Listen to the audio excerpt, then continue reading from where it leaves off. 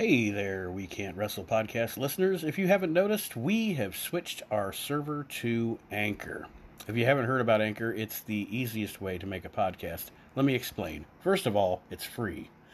There are creation tools that allow you to record and edit your podcast right from your phone or your computer. Anchor will distribute your podcast for you so it can be heard on Spotify, Apple, and many, many more. You can make money from your podcast with no minimum listenership, and it's everything you need to make a podcast all in one place. So go ahead, download the free Anchor app or go to anchor.fm to get started. Highly recommended by me and everybody else here at the We Can't Wrestle podcast. Hey, this is a national treasure and the real world's champion, Nick Aldis. And just when you thought that every possible wrestling podcast name in the world was taken, Nate comes in with a clinch with the We Can't Wrestle podcast. Based on Nate's unbelievable level of praise for me, I would go ahead and say that Nate sounds like a knowledgeable, smart, trustworthy human being, and his expertise should be lauded and appreciated by all of the listeners of the We Can't Wrestle podcast.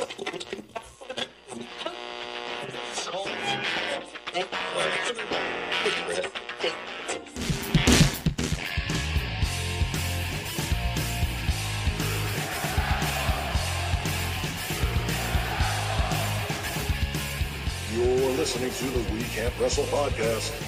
Now it's time for our host, Nate Matson.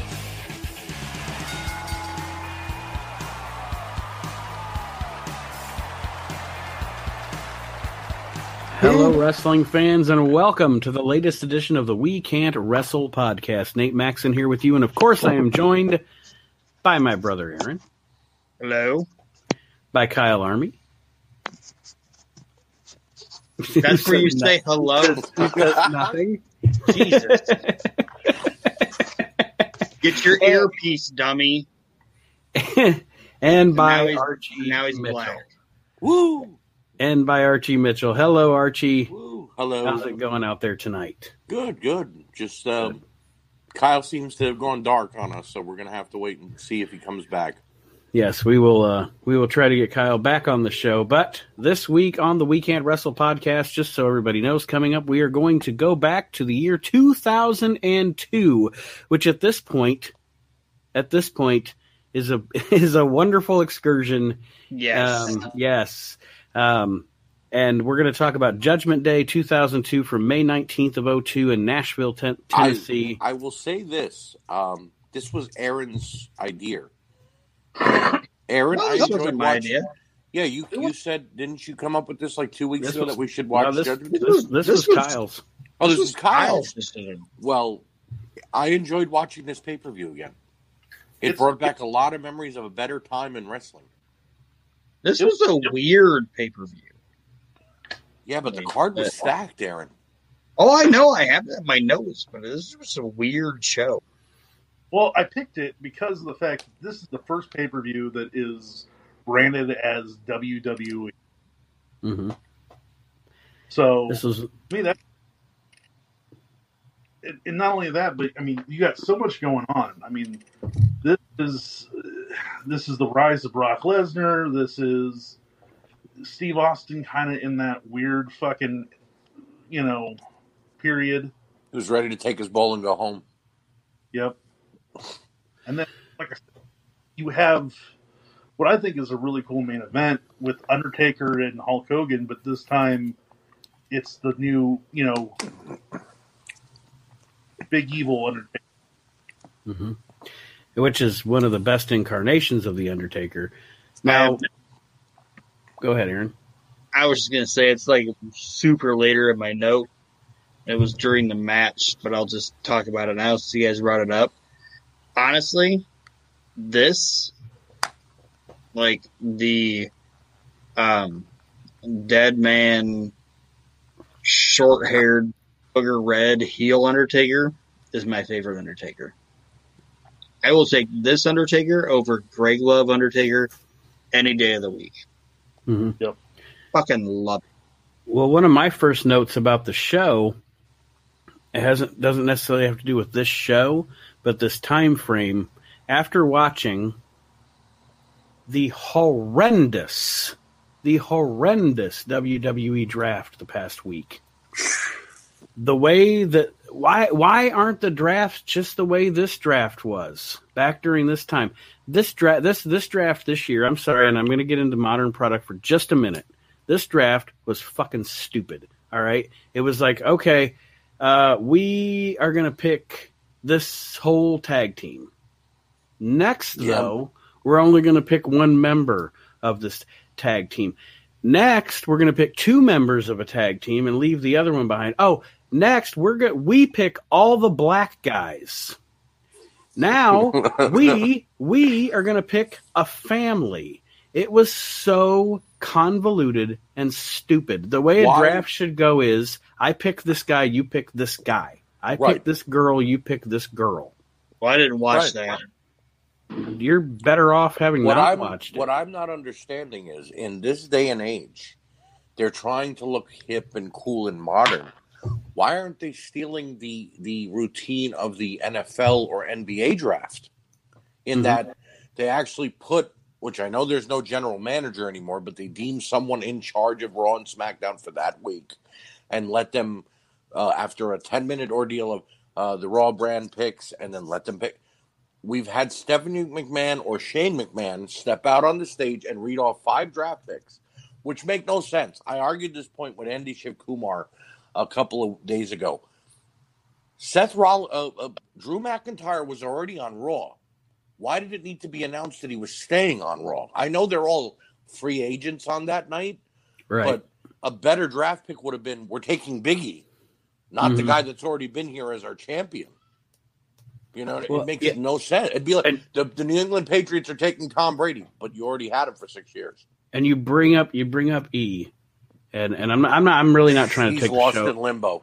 Well, I'm not trying to take the show off the rails. We'll get back, but my point on him was, all right, the New Day is literally the most consistent team. Yep. In the modern era. You know, because tag teams in the modern era, they last 6 months and then they're not a team anymore, or exactly. Et cetera, et cetera. So you have this team that you've actually consistently had as a unit for, what has it been, 6-7 years? Yep, about that. And the way that should have ended from the very beginning was this big fucking guy. Yep. Turns on the little guys. Or at least one of them. Or I'll even go the other way. You take Xavier Woods. He could be a little shit heel. He turns on those two guys. You don't. Instead, you break the team up in some abortion of a draft. Which, all right, they could have done it that Big E turns on Kofi. Xavier comes back a month later during their feud and sides with Big E. Yeah. And you make Xavier his mouthpiece. Because Big E can't cut a promo. I don't care what anybody says. All he can do is cheer and yell. Right. But then what was more stupid was, which we're gonna talk about this on 60 Minutes Less, Kyle and I, tomorrow night. But they traded the tag team titles on Monday night. Oh, wait. You're on Raw and you're on SmackDown, but you've got the wrong belts. How about you guys just hand them over to each other? Okay. What? Yeah. Garbage. Hey, you know what I think? I think watching Judgment Day 2002 that nobody opens up a pay-per-view, in my opinion, better than Jim Ross. I agree. Jim Ross 20 years ago was on fire. If you watch AEW, the man doesn't know who he's talking about. Well, if you ever do, he doesn't know who he's talking about anymore. He mentioned Darby Allin 6 times. Darby Allin wasn't even in the match. Well, I think now Jim Ross is collecting a paycheck. Yeah. So I don't think he gives a fuck about what he's watching, honestly. I don't want to talk about now. What? So. Yeah, you Go guys ahead, stay on now. I'll stay. about it is like we're seeing with both companies now where it's not changing, it's not getting any better, and so now people are just fucking phoning it in. Definitely. Yeah. And this is what pro wrestling is now. It's this phoned in, hey, we put smiles on people's faces, and I was listening to Jim Cornette's podcast earlier today, and it was the podcast where he was talking to Dave Meltzer after the Dark Side of the Ring, about the Montreal Screwjob. Mm-hmm. And we've gone into that, not with this, but he said something that was really interesting because they were talking about the history of pro wrestling, how the reason why that they went with Pedro Morales and Bruno Sammartino back in the day was because at that time, like the American newspapers and stuff, they didn't take pro wrestling serious. It was a fucking joke. It was funny. It was, it is what it is. It's pro wrestling. And so they went with the more, they went to like the minority stars to bring more people in.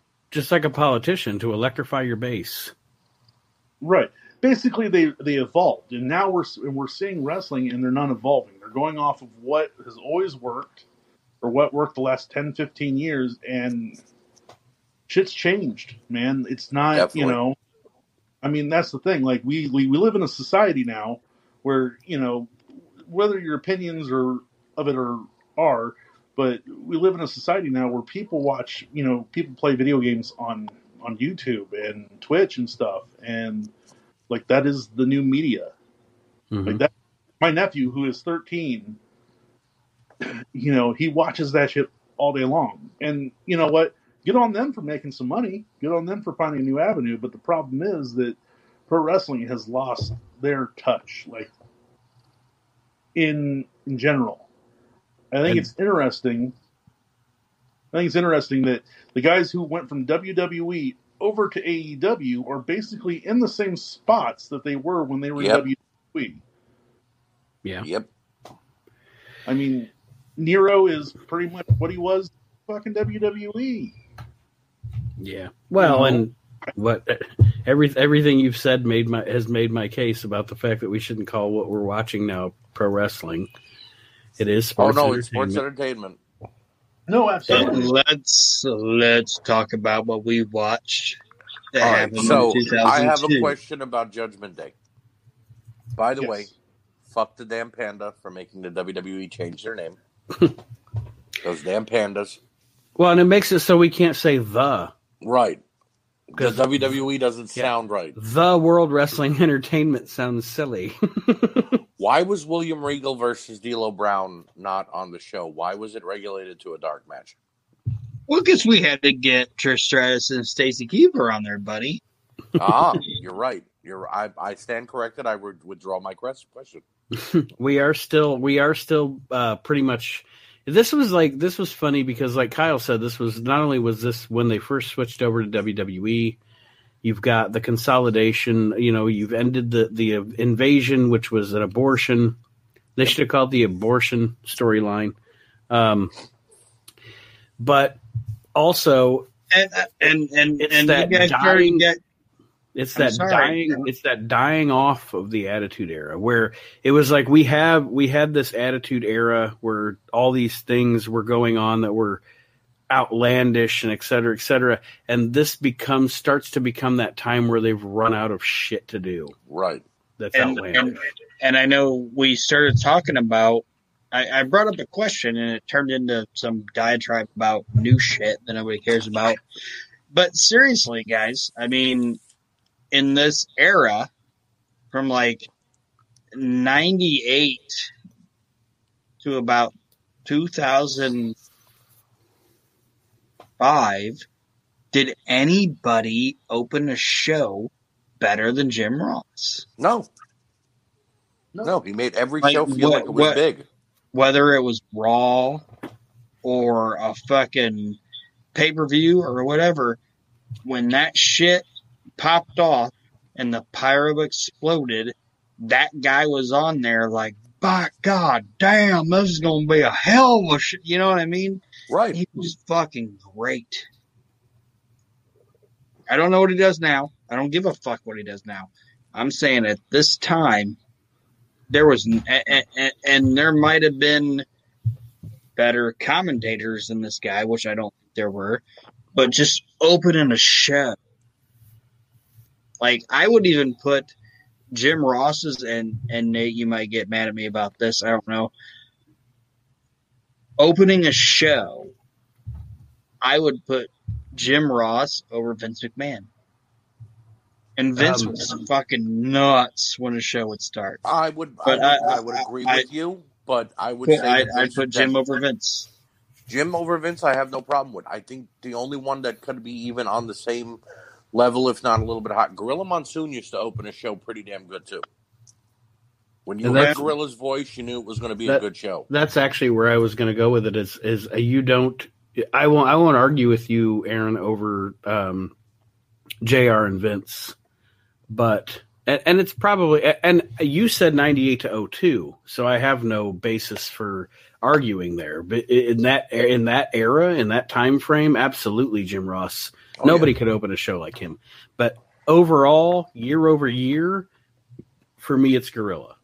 Right. But you said 98 02 to 02, so you clarified. Yeah, I ain't arguing. I think it's you said the right thing. But nobody since. Nope. But here's the thing. It's also a simple fact that, like, I think I'm not saying Jim Ross wasn't great at opening the show. Absolutely he was. But it's also the time. You know, at this time, Raw was must-see. It was an explosion. They came in with fucking war, pyro, and shit blowing up. And, you know, how else is he going to introduce the show? But high-octane, high-velocity. Right. But he welcomed you to a Raw or a pay-per-view like it was a Monday Night Football game, and it actually made you want to sit there and watch it. Well, and I'll even go farther than that, Archie, in that I actually a lot of times disagree, and it's funny because I am that guy that says sports entertainment versus wrestling, but I actually disagree with people that say that a wrestling show's presentation should have a sports feel. Because when you said, like the NFL or the NBA or what have you, that's the feeling Michael Cole gives me. Well, that's what I'm saying. If you're going to be like that, might as well go the whole route. Right. Yeah, you know? Like it's that's what he's competing. Vince is only competing with sports now. He has nobody else to compete with wrestling-wise. Mm-hmm. So I don't want to watch sport. I want to watch professional wrestling. So do I, but unfortunately, that's what we got. So we start this show out. I mean, with a fucking goddamn fantastic opening. We talked about opening it with a great commentator. I mean, you talk about opening up with a good match. This is the best match on the fucking show. It is Eddie Guerrero and Rob Van Dam for the WWE Intercontinental Championship. Back when the title meant something. Yes. And this is where we were talking about, I think it was Arch that brought up that this show was stacked. But, like, the first note I have is how stacked of a card is this that Eddie Guerrero and Rob Van Dam are the opening match. Right. Well, and I'm going to say it's funny that you say that because I actually I'm doing one of my things where I watch everything on WWE Network in chronological order. So, I don't know, 6-7 months ago I was in 2002, and that was what I thought as I watched the majority of 2002. Like, WWE's roster was so loaded that almost every match on the fucking show was a main event. You know what I mean? Like, God damn. Like, even the mid-card guys are world champions in this show. Yeah, and if you want to take, like, those... it kind of goes to, like, the modern era type shit. But if you want to take those, like, guys didn't do the flippy shit or whatever. If you want to show them a fucking match where you can take two high flying dudes, Right. that can do some flip shit, but not for 20 minutes, Mm-hmm. and have some psychology and sell and do their goddamn thing, this is the fucking match to show them. This I agree. match was fucking fantastic.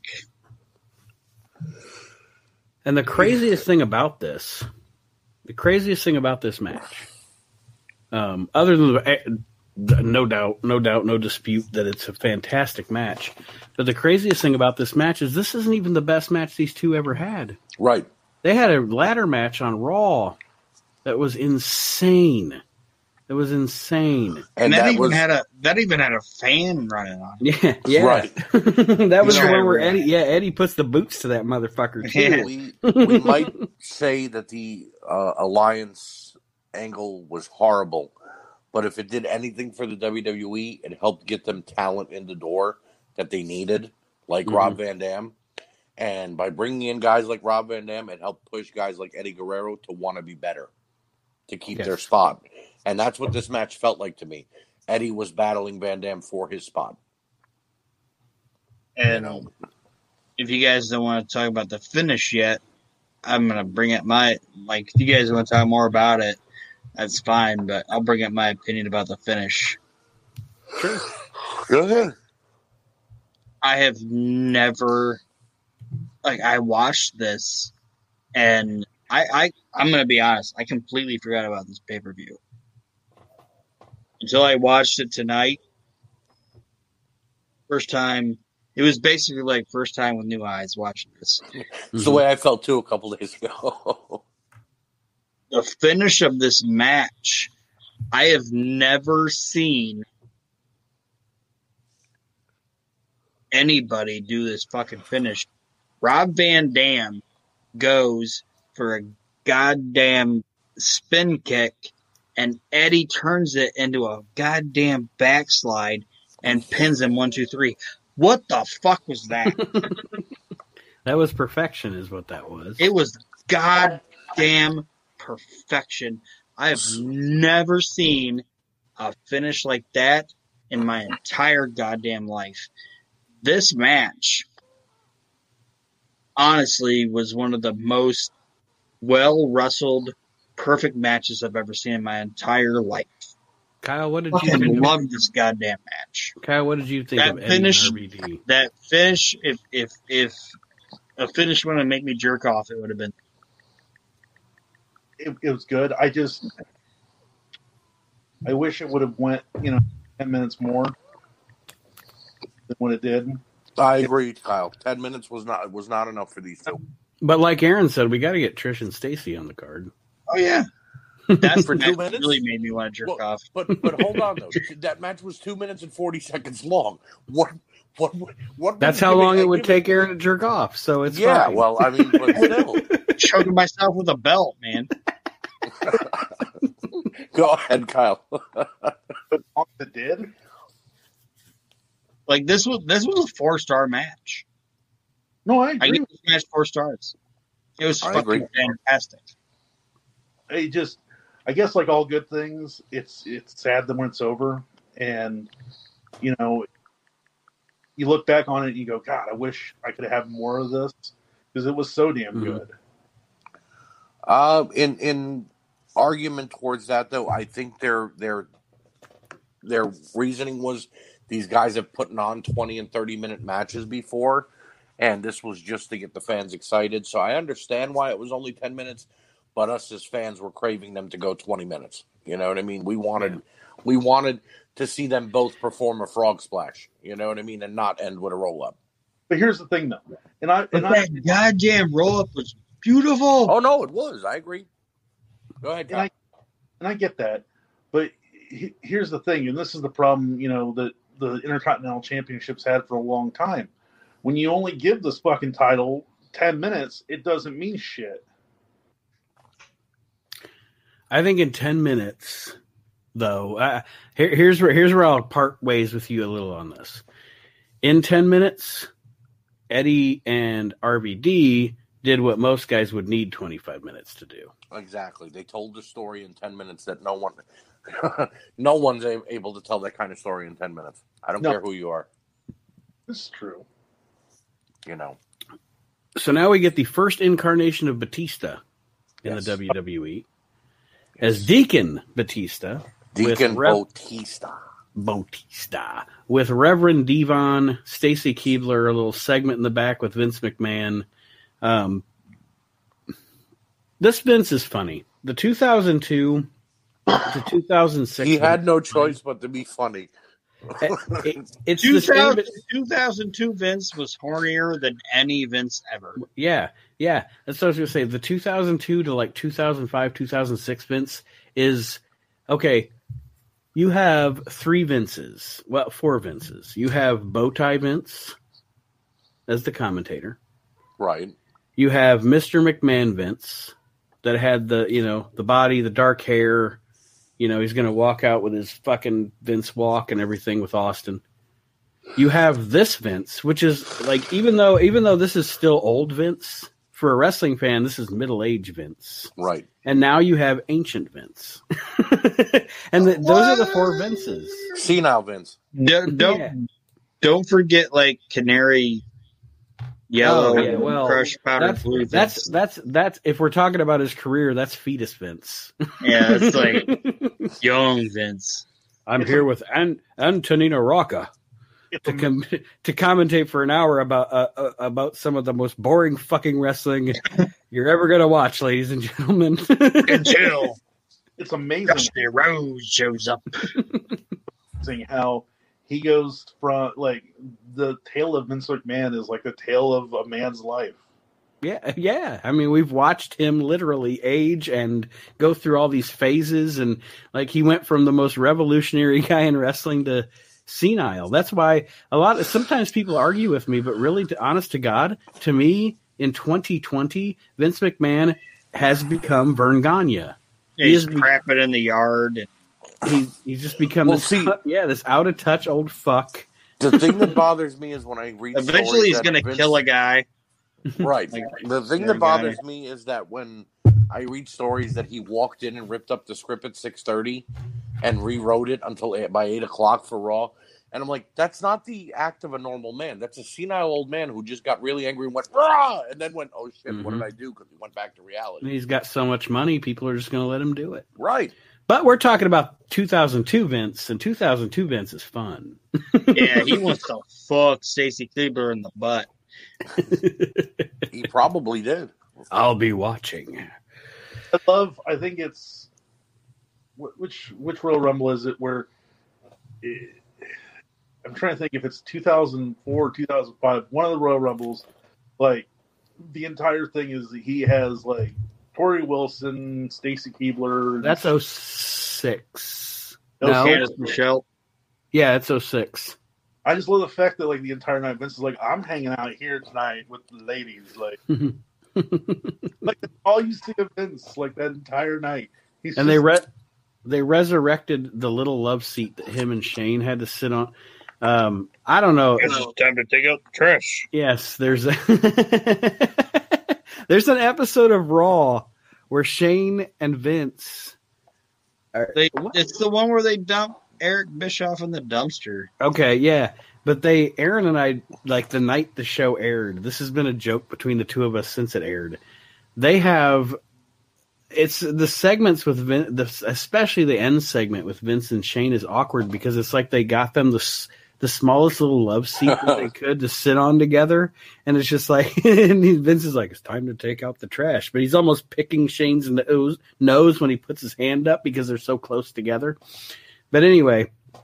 I'm next to the one sibling I don't want to sleep with.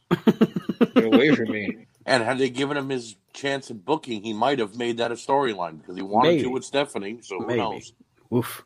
And he probably wants to with Hunter. But Batista looks particularly jacked here, like he's going to be an injury-prone guy. I don't know how I would ever predict that. Yeah, I wonder what happened to Deacon Batista. I wonder if he, got injured a lot because of his Steroid abuse? Tone. No, never mind. But now we get a Get the F Out ad, the one with the bush. Fucking whatever. Yeah, shut up, Aaron. First off, is it just me or I love fucking Reverend Devon? It's just you. No, it wasn't a bad gimmick. It was kind of like Slick meeting Brother Love, but then No, I Devon put this putting on his my spin notes. Reverend Devon was fucking stupid. I don't know. It wasn't bad. It wasn't. No, wrong it was time. fucking It stupid. was the wrong time for it. It just didn't make any sense at the time. Like 2002, who wants a passionate walkout and be like, "Give us money and I'm gonna wrestle," you know? What I mean? The Reverend Devon gimmick was fucking terrible. Well, that's your opinion, Aaron. And Well, then I I'm right. guess I'll be making Kyle a Reverend Devon custom and not you. Well, you can do that for him. By the way, did Dr. Death get there? Not yet. Oh God, okay. I hope he gets there soon. Can I COVID, man.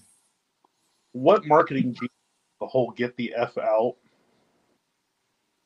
That was Get the F Out's a good marketing campaign, man. Oh yeah. Like I said, if you have to do it, this is the way to do it. Like you fucking slap that on a t-shirt, there's no way people aren't fucking buying it. Oh, without a And- doubt. The other thing is, like, if you listen to the show, it's not like I kind of put this in my note. But it's not a Get the F Out thing. Fink is laying the WWE Super thick. super thick. Mm-hmm. Nate, you'll agree with this too, and Archie, you'll agree with it. This is the high point of the Get the F Out, and if you listen to like every ring introduction that has anything to do with a championship belt, Fink is laying that on thick. He's the WWE champion, the WWE women's champion. He's That was laying Vince shit. probably telling him to make Oh, sure I he know says it you know was. what I I'm mean? just saying, like, Fink was laying that shit on thick. And I have the perfect evidence to back your story up, Aaron. When I was watching this pay-per-view, my wife came in at the tail end of the main event. And I mean, fuck it. There's no spoiler here, folks. Undertaker wins the main event of the show. And just to make Aaron's point, when Fink says, "The Undertaker," my wife went, "The Undertaker." Like she didn't know what was going on. She didn't know anything about the pay-per-view. She didn't know anything about the story. What she picked up on was Fink saying "The Undertaker," the way that only Howard Finkel can say it. Right. So yes, absolutely.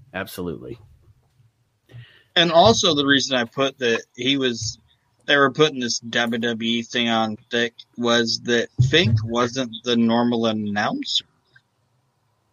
A lot of the time it was Lillian, and I don't think they had the faith in Lillian to get the WWE or now the WWE over, you know? Mm-hmm. Well, Lillian was famous for making flubs while she was reading, out wrestlers coming to the ring. So, yeah, I don't think he believed that she was going to get it right the first time. Yeah. And But it was fucking terrible, for the first couple of years. She wasn't Lillian? good even in her later years either, but whatever. Better, Yeah. but now Beast, though, man.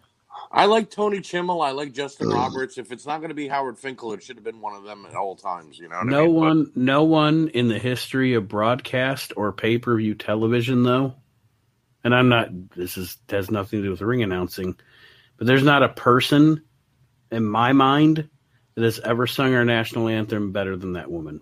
She was a hell of a singer. I have no problem. Like I her agree with that. rendition of the national anthem is like it literally at times, depending on what show it is or when she's singing it, her rendition of that song can fucking choke me up.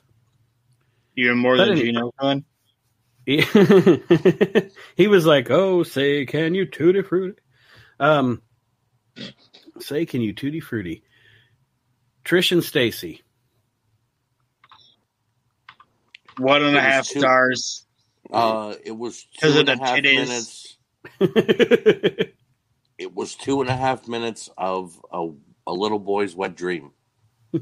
And then that the that aftermath, that little was boy's me. name was Aaron Max. And Archie Mitchell. the aftermath went way too long. Yeah, agreed.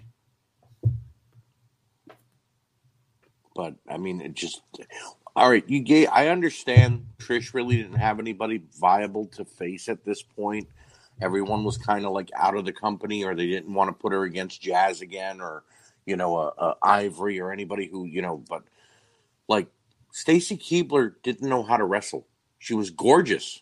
Her legs were really long, but this was badly put together. And she's one of those people that, again, I mean, like you said, Archie, she's beautiful.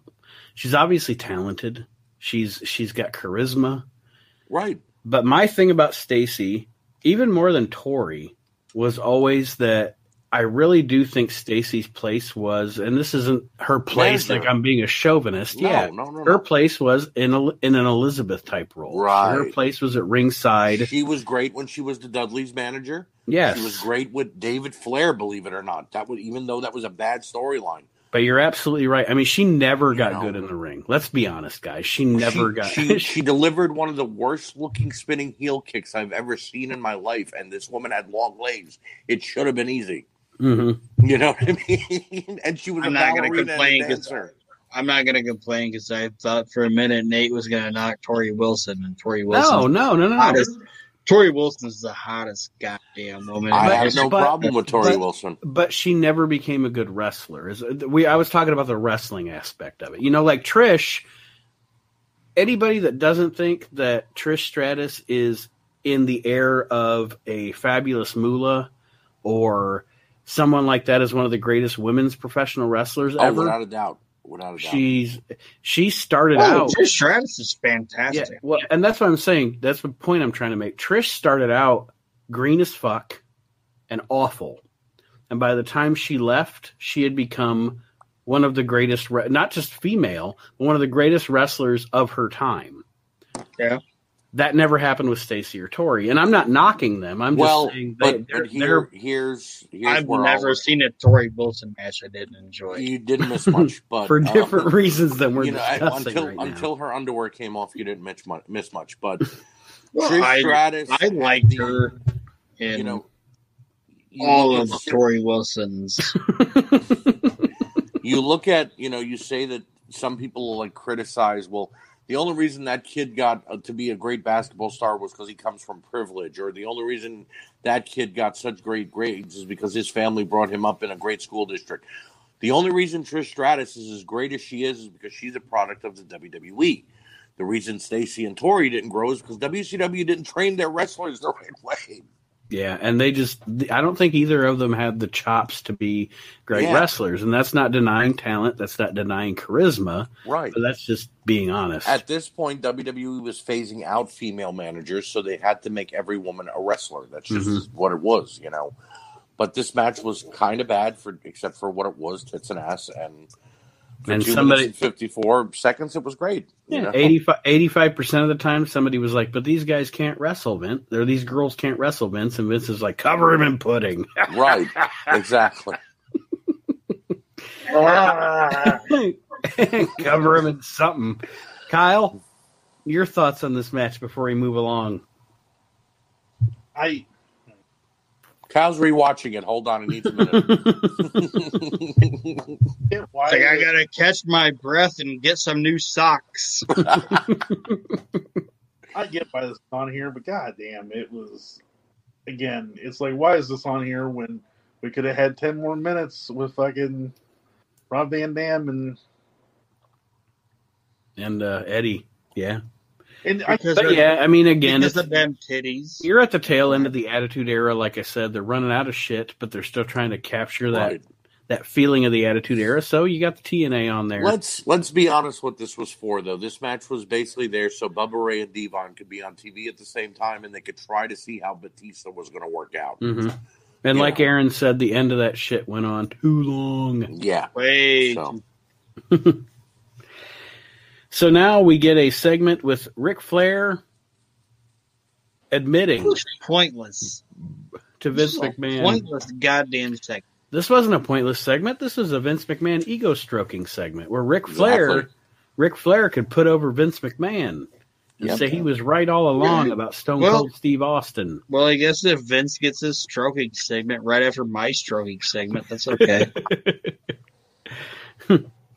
But essentially, that's what it was. It was because we're into this, and I got more on the Flair Stone Cold thing when we get to the match.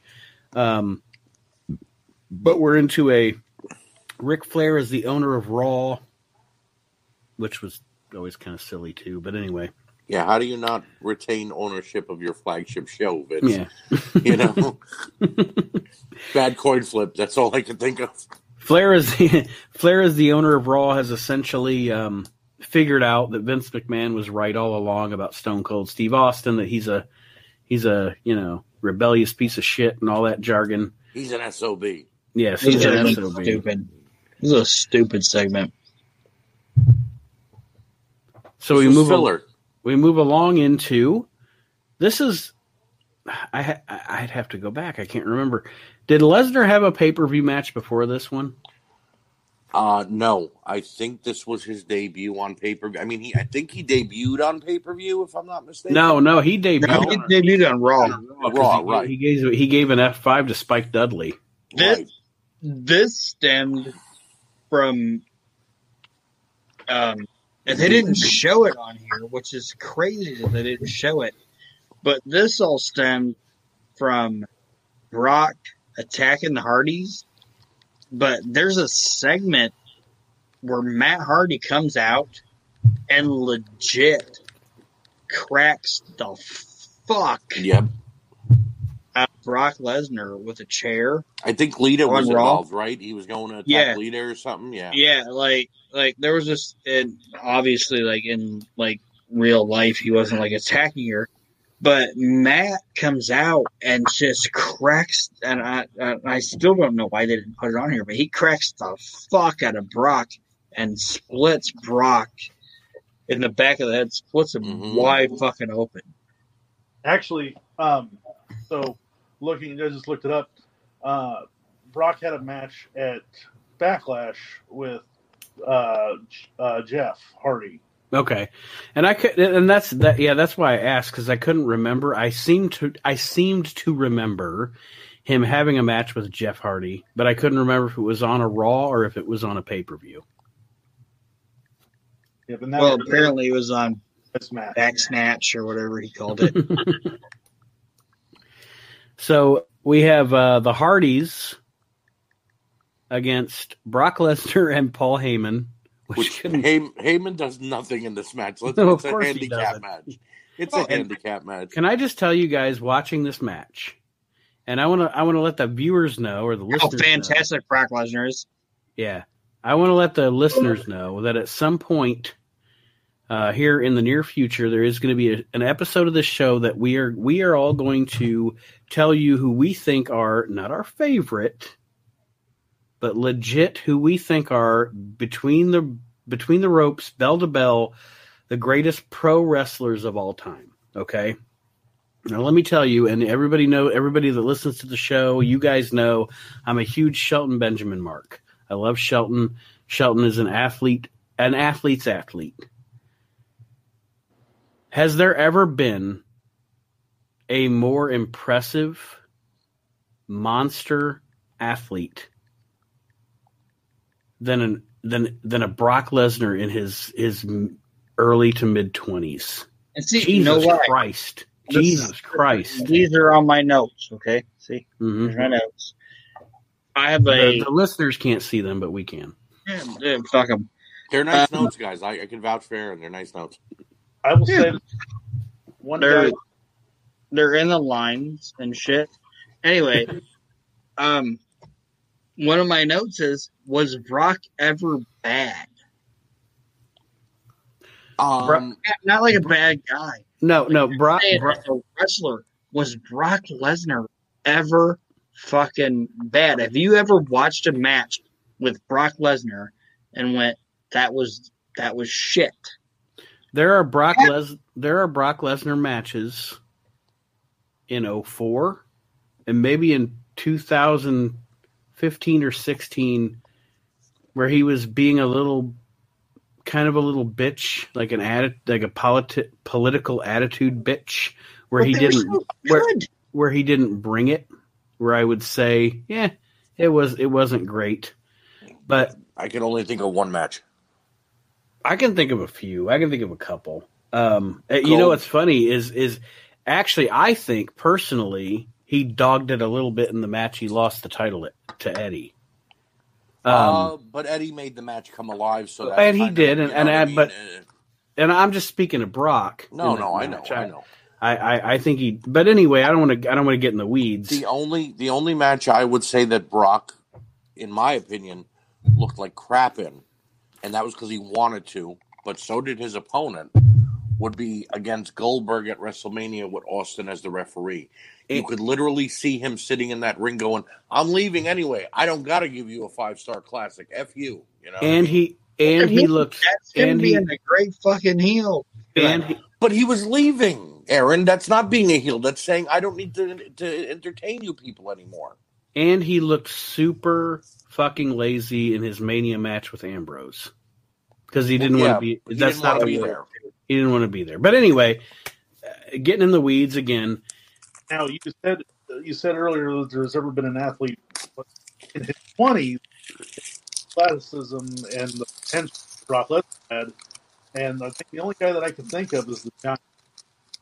It's who? The Giant. Oh yeah. I mean, yeah. Because they both. You're right. They both kind of had the same trajectory as far as I'm here. I'm in the main event. And like I said, you say what you want to say. Paul White in his fucking 20s, that motherfucker could go. Oh yeah. I mean, you're the size of Andre the Giant in 1982, and you can do a standing drop kick. That's fucking crazy. Well, you did a missile drop kick at one point from the top rope, Nate. Yeah. But then he met a buffet, and he was like, okay, I'm just going to check out now. Hello, buffet. I'm the big show. That wasn't even, he didn't even meet a buffet. He met Arn Anderson.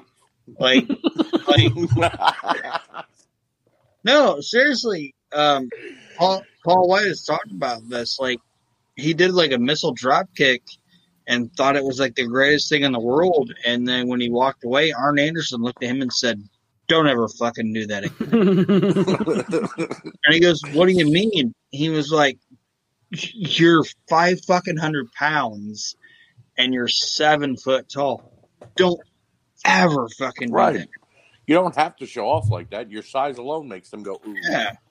You know, I find it odd that whenever we're about to have somebody in the virtual asylum, Aaron names drops them. I don't know if he does it on purpose or what. Usually it's because they suck. But I was. Oh no! I know you like Arn Anderson. I know you like Arn Anderson. I love Arn Anderson. Arn Anderson is one of my favorite people in the world. Not that I ever met him or I want to marry him. I just like. So we met him. I've got the picture. I did meet him. Yes, I guess I did. He'll never remember me, but I don't know you, and I don't wanna. But at the beginning of this match, now where's my beer? At the beginning of this match, are we going to talk about the match now, or are we just going to keep talking about fucking drop kicks and shit? That's what this show is. Quit your bitching, and yes, we can talk about the match. Okay, Brock Lesnar caught Jeff Hardy off the lead. They just caught him. Mm-hmm. Like he didn't stumble with it. Like fucking some jabron on fucking AEW would do. Fucking Jeff Hardy leaped, and Brock Lesnar was just like, "I got you," and just caught him. It was fucking nuts. And that was exactly what I was saying. Like, the entire time I watched this match, no matter what was going on in this match, the only thought that kept running through my mind is, what a fucking athlete. What a fucking hoss.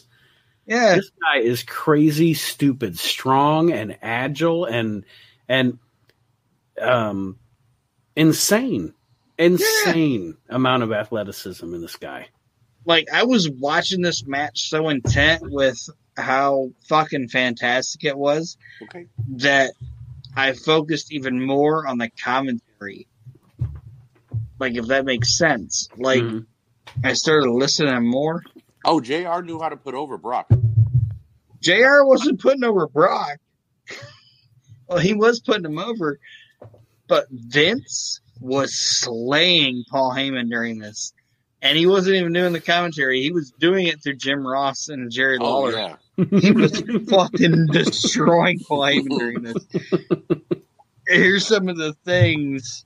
Here's a couple of things that Vince McMahon made Jim Ross say about Paul Heyman. Jim Ross called Paul Heyman a human urinal. No lie. Jerry Lawler was like, oh, look at Paul Heyman out there. And Jim Ross was like, oh, he's a goddamn human urinal. And then Heyman didn't even tag in yet. And Jim Ross said, or Lawler said something else about fucking Heyman. And Heyman said, sorry, Jim Ross said something else. Or Lawler said something else, and then Jim Ross called Heyman a living, breathing septic tank. Jesus Christ.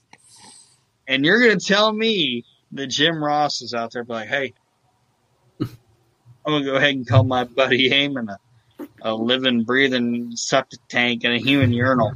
This was fucking Vince feeding these guys lines to just beat up Heyman when he was out there. Yeah. But anyway.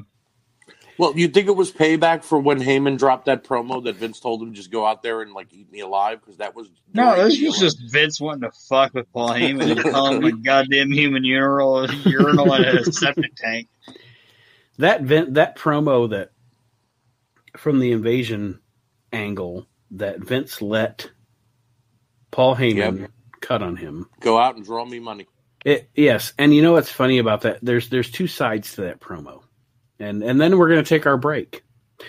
But there's two sides to that promo that I want to elaborate on because you brought it up, Archie. Mm-hmm. Is firstly, it is we all love Heyman's promos here. Yep. No, there's no sugarcoating that. It is a fantastic Paul Heyman promo. Which, if he would sugarcoat it, fucking Heyman would eat it. It is a fantastic promo, and he means every word of it. Yep. However, Vince, and here's the thing about Vince McMahon. Vince McMahon watches Paul Heyman, knows Paul Heyman believes every word of that promo with every ounce of his being. Yep. But Vince McMahon doesn't give a flying fuck what that fat bastard has to say about him. That's the thing about Vince McMahon, and that's where his age, like in his older age, that's why we're seeing what we're seeing now. Because Vince McMahon, literally, and I don't know him, I've never met him, I don't know anybody that does know him, blah blah blah. But just watching Vince McMahon over the years, Vince McMahon does not give a flying fuck what any of us think about him. I don't think he I don't think he gives a fuck about what his own family thinks of him. No, so when Vince goes and says, got a shoot promo on me, pal. Whatever. I don't give a fuck. You know what? Who's got $1 billion in the bank? Right. And whose checks am I signing? Look, so, Paul cut that promo, and almost 80% of what he was saying is you put me out of business. Mm-hmm. And at the end of the day, when Vince heard everything he said, you're a bastard, you're this, you're that, you stole from me, you did. When Vince heard him say, you put me out of business, Vince looked back at him and went, you're damn right I did. Yeah. Because he did. From that moment, he was like, who's going to be the last ECW champion? Ezekiel Jackson. Well, yeah. But guess what? I'm going to win that belt before I give it to Ezekiel Jackson. And I'm going to wear a do-rag. Right. And the only reason is because Ahmed Johnson lost his foot in 2002. So, all right. So, all of us three blowhards of the show. Did Have, Ahmed Johnson really lose his foot in 2002? Not that I I'm don't aware think of. so. I don't think so. So he found it? Now when he walks, he does the Pearl River lunge. So you found it. Oh my God. Kyle, before we take our break, do you have anything on the Hardy-Lesnar matchup? I mean, this, Good. All right, let's take a break. Stop it. wonders why I'm a fucking prick to him on. Because the fact is that it, you know, he got shitty. He was like, "Oh, I was trying to be nice, and you said on our list, our show's gonna be better." It's like, motherfucker, done the same thing to me. So don't even. Kyle, don't worry. Our lawyer is sending the cease and desist order to Aaron. Stab it. All right, like I said, I'll throw it in the fire. I'll throw it in the fire, and I'll never read it. Fine. When the police come knocking on that door, though, I won't answer. Yeah, but again, Kyle, all they're going to knock, knock, knock. Can I help you? Stop it. And then they're going to walk away. Stop it. Shut the fuck up. Show you how much Vince McMahon doesn't give a fuck. That motherfucker pissed his pants on live TV. Yeah. Right. You know, he always gets the shit beat out of him. I wish his fucking daughter would learn the fucking that if you're gonna play the heel. Hey, You always get Stephanie's got nice boobs. You leave her alone. Yeah, Stephanie's pretty hot, man. They're fake. I don't care. They're real to me, damn it. Well. Yeah. Taco Bell's fucking meat is fake too, but all of that shit on the taco. Somebody used to make their buns out of their bread out of yoga mats. I still ate it. Yeah. No. Be the ball. All right. We're going to take our break. We'll be right back with as we continue Judgment Day 2002 on the latest edition of the We Can't Wrestle podcast. We'll see everybody. So I got another page of notes when we return.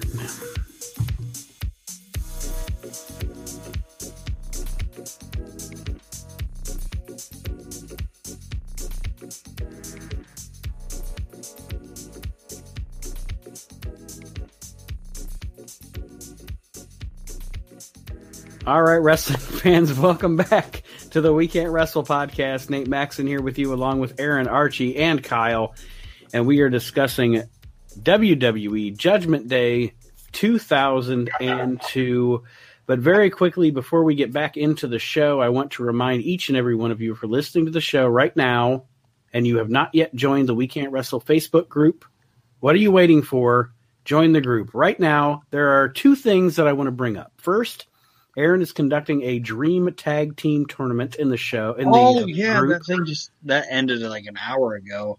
The Road Warriors have won, which is going on and causing some controversy and also causing some great fun. These are the kind of things you can get into. Also, we are striving to hit 400 members by the end of October, and if we do, I will be giving away a replica Ring of Honor World Television Championship belt. So, I mean, and it's free. It's absolutely free. And I promise, if we get to 400 before October, I will throw in a custom of your choosing for a second winner. Did you hear that? I'll make whoever the hell you decide you want. As long as it's not Saba Simba. Please, anybody but him. But anyway, yes. Thank you, Archie. That's very generous. Oh, of no you. problem. No problem. And it helped us the last time. The Road Warriors have advanced. The Road Warriors have advanced in the tournament. They defeated the Rock and Stock Connection. As it should be. As it should be. So that means when my team, Tully Blanchard and Arn Anderson, fight DX, please don't vote for DX just because they were cool. And also, of course, we would be remiss if we did not mention the Virtual Asylum, The Asylum. If you are a collector or just a wrestling fan, action figures, magazines, 8x10s, whatever it is, we've got it in The Asylum and the Virtual Asylum with Arn Anderson coming up next Saturday. Friday, actually. It's the 23rd. Oh, yes, Friday. I'm sorry. Yes, it threw me off. It threw me off. But yes, it is Friday, the legendary Arn Anderson, who I and Aaron have both met in person, and I guarantee you would not regret getting to have a conversation with Arn Anderson. I've met Ric Flair. I can't wait. I cannot wait to meet Arn Anderson. Arn Anderson's very polite, and he looks like a human teddy bear. He's awesome. Which isn't a bad thing. So yes, remember the We Can't Wrestle podcast group, The Asylum, and of course Archie's group. One of Archie's many groups. Yes, World Championship Customs. Somebody's getting arrested. Not in my area. when Archie starts talking about World Championships Customs, the alarm starts. Scott Steiner shows up. Yes, World Championship Customs, where we have custom makers from every genre of not just wrestling, but Marvel, Ninja Turtle, G.I. Joe. The artwork is amazing, seeing what these guys could do. So if you guys like... It's us. What's that? It's actually us. Yeah, we were the siren guys. Archie's in New Jersey, and we're the ones with the sirens. Yeah, no, I had them all day today because it rained here. It rained, and more fire department and somebody SWAT raped cars a goat. So, Archie... Yes. Aaron, Kyle, and I are all in Ohio. Yes. We're all within... We live in a small, stupid podunk town, so we're actually all within 5 miles of each other in Ohio. Right. Kyle's town is dumber and smaller than ours. So, my question to you, Archie, is it the same way in New Jersey, where the minute it starts to rain or snow... Yes. People that have driven their cars for 25 years fucking forget how to drive. Yes. We've talked about this we had a podcast a while back where we talked about things that piss us off. I think Aaron suggested it. And I mentioned that the way they drive when they see rain or snow is like they're seeing a miracle appear. And yes, rain and snow is a miracle. God made it. But people that have been, like you said, Nate, driving for 25 and 30 years, drive like, oh my God, there's water falling from the sky. What do I do? Like it's the first fucking time. I mean, it's not Noah. He's not making an ark and we don't have to get on it. It's rain. You know what I mean? It happened today. It was raining. Jesus is crying. What am I supposed to do? Where do I go? It happened today. And of course, I was on the road and I literally got behind I think it was a Thunderbird, which I didn't know those cars still existed. But, mullets are coming back. Yeah, and the guy was literally doing 22 miles an hour in a 35 swerving. And I was like, what? Like, is he about to hit me? And I'm behind him. I'm like, is this guy about to cause a really big accident? He was so like, I pulled off. Can't drive. 65. 35. So yeah, it's bad. It's pretty damn bad. So we roll on here with Judgment Day 2002. And nice segue, Nate. Thank you. There was no segue. Booker T hits on Tony Braxton. Why was she even there? Like, why is Tony Braxton there? Deep cut. Mark Lloyd. I wanted to make a point about Mark Lloyd. Mark Lloyd is a gayer Mike Tenay or not Mike Tenay, or fucking Michael Cole. I said Mike Tenay. Mike Tenay's not gay. Mark Lloyd is the beginning of all these Michael Cole clones that we have on commentary now. Yeah. I think the only thing that I think is funny about Mark Lloyd is when The Rock is talking to him, and he's like, He's like, Lillian. He's like, you got uglier. Mark Lloyd. He's like, oh my God, the Mark Lloyd? the Mark Lloyd. He's like, that's the question. He's like, who in the blues the blue hell? Mark Lloyd, right? And he never got any better, by the way. I think up until that point, no one knew who the fuck Mark Lloyd was to begin with. So it just emphasized who the blue hell is Mark Lloyd.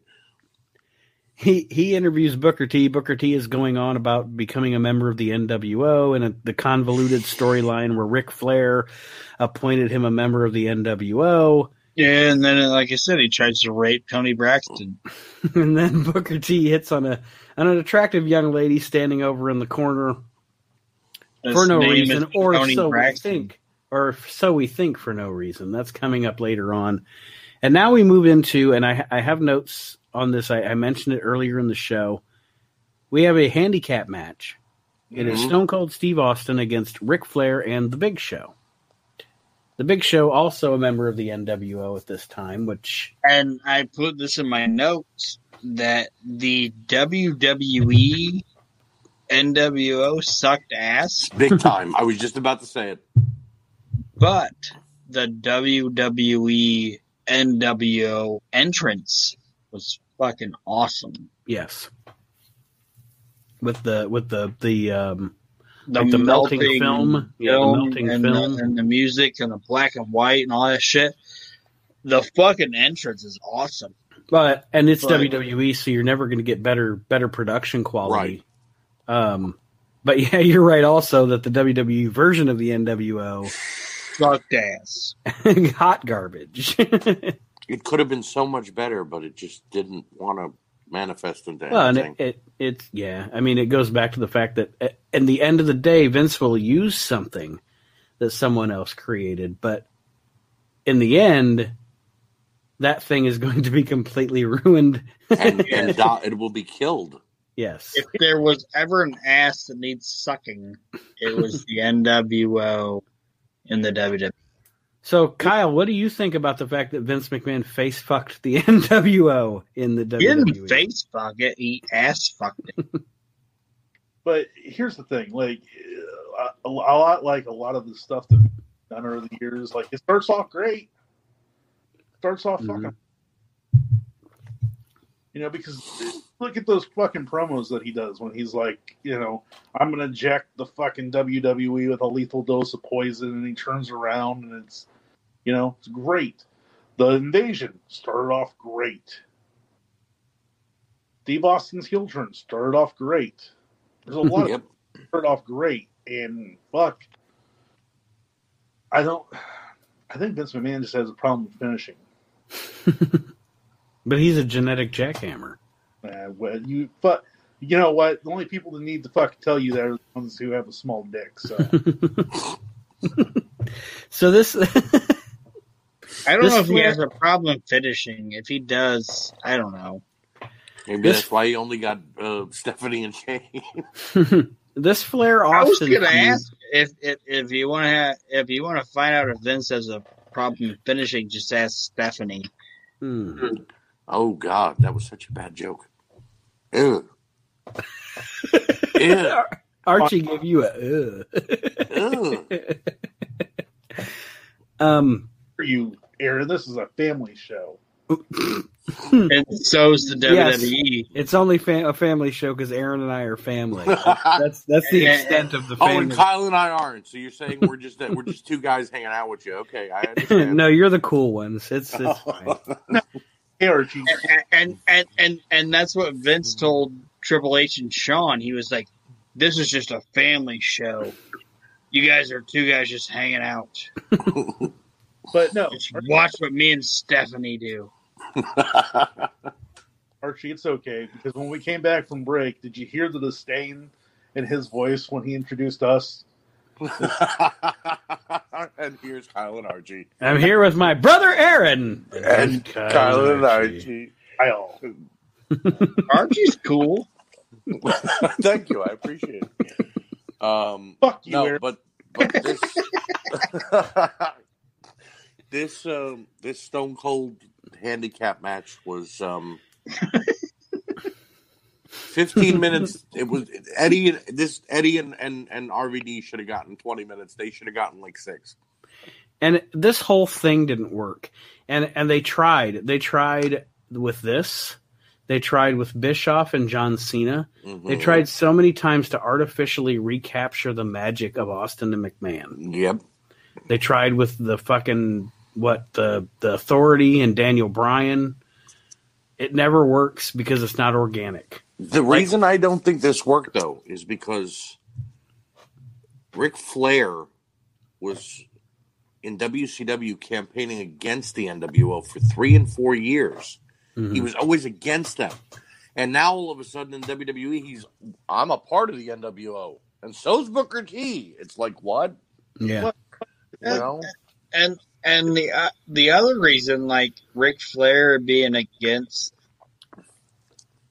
the establishment would be the fact that if Steve Austin and Ric Flair were real people, okay, because I know they're like extensions of their characters or whatever. No, I get what you're saying though. But if Steve Austin and Ric Flair were real people, Ric Flair would be like, Steve Austin's fucking awesome. Right. You know what I mean? And Ric Flair and Steve Austin would be, Ric Flair's fucking great, you know? Right. See, like, Ric Flair's fucking slamming down goddamn kamikazes, and Steve Austin would be the dude slamming down beers sitting right next to him. You know what I mean? Like, these guys would be cool with each other. Austin would turn over and go, what the fuck are you drinking? Flair would be like, it's kamikaze. You want one? Austin would be like, what? Hell yeah. You know?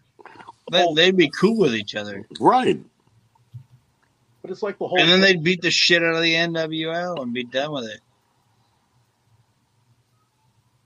Go ahead, Kyle. All right, thank you. But it's You're welcome. You know, they say that they find out if people respect you is that they talk over you all the time. Just saying, Aaron. Well, I didn't hear what you said. No, the problem with everything that WWE did with WCW, it's like when came back and they had him with the NWO. It's like, well, they were in WCW together, so right. This works. Well, they're fucking. It's like they just lump shit. Like they act like whatever happens in any other company, it doesn't matter because that's that. Right. And it's like, well, I mean, fucking wrestling fans aren't stupid. I don't know. Well, some of them are, but yeah, some of them are, man. But still, the fact is that, and I don't know why we got to this point where it's like, you know. You ever been to a UAW hall on a fucking Thursday? They're fucking dumb as fuck, man.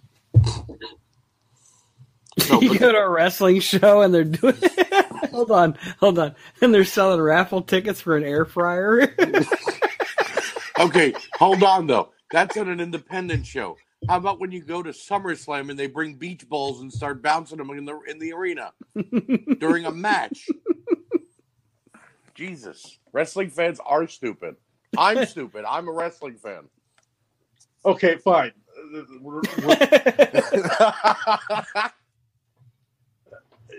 No, I get Kyle's point. We're not dumb enough to believe that Ric Flair would chill with the NWO just because of Steve Austin. We're dumb enough to suspend our disbelief that what we're watching is real. Right. Say no, fucking Ric Flair hated fucking Hulk Hogan. Right. He'd never have joined the NWO because they made his life a living hell. Exactly. It was because of the NWO. Flair wasn't on television for a year and a half. All of a sudden, he's going to join them. I mean, but yeah, and like a lot of wrestling fans can't even read. And like I said, and thank you for listening to the podcast. Yes, even though you can't read, we like that you because they can listen. The only wrestling fans that can't fucking read or fucking listen is the fucking guys who listen to ICP. So fuck you and fuck your clown bullshit. Hey, The Great Malenko was a pretty good song. No, I'm just kidding. I only know that because I watched one The of their great pay-per-views. Malenko actually couldn't read. Boris Like, Dean Malenko couldn't read? Yeah, I Really? heard that. Yeah, he couldn't read. Well, Dean Malenko, if you're listening to the podcast, What is please. going on? So, I heard that Boris Malenko couldn't read. He didn't need to read. And All then right. with the deep So, cut date, and I'm back- sorry. Hold on, folks. But I've I'm gonna heard go. it. I'm gonna go find the rails that I need to put this show back on. Hold on. So- Aaron, don't you talk shit about Boris Malenko, because the next thing you know, I'm not talking shit about Boris Malenko. I'm just saying that guy could not read. Aaron is concerned that Boris Malenko couldn't read. but here's the thing. You're going to have Synclope out, and he's going to unmask, and it's going to be a fucking older Dean Malenko. Dude, Dean Malenko got fat. There you go. Name of the episode. There the episode. Dude, Dean Malenko got fat. Hey, I got a question. Yes. He got the shakes, too. Who got fatter? Dean Malenko or Billy Kidman? Ooh, Dean Malenko. Kidman still could be a cruiserweight, I think. no, he couldn't. Well, I mean, if he lost 20 pounds. In a titty. Hold on. If Kidman then I could be a fucking cruiser. I'm gonna any day of the week. Who is against Billy Kidman? He What? fought everybody. No, in Kyle's stupid decision. Like who was against Billy Hogan, I Kidman? thought. No. What? No, I said who's got fatter, Dean Malenko or Billy Kidman? Well, Dean Malenko. Oh, Dean Malenko's not fat. Have you seen him recently? No, Well, yeah, he looks like he ate 2 children. but I haven't seen Billy Kidman either. But he got the fuck Tori Wilson. So Were they really dating? yeah, I didn't married. know that. they were All married. right.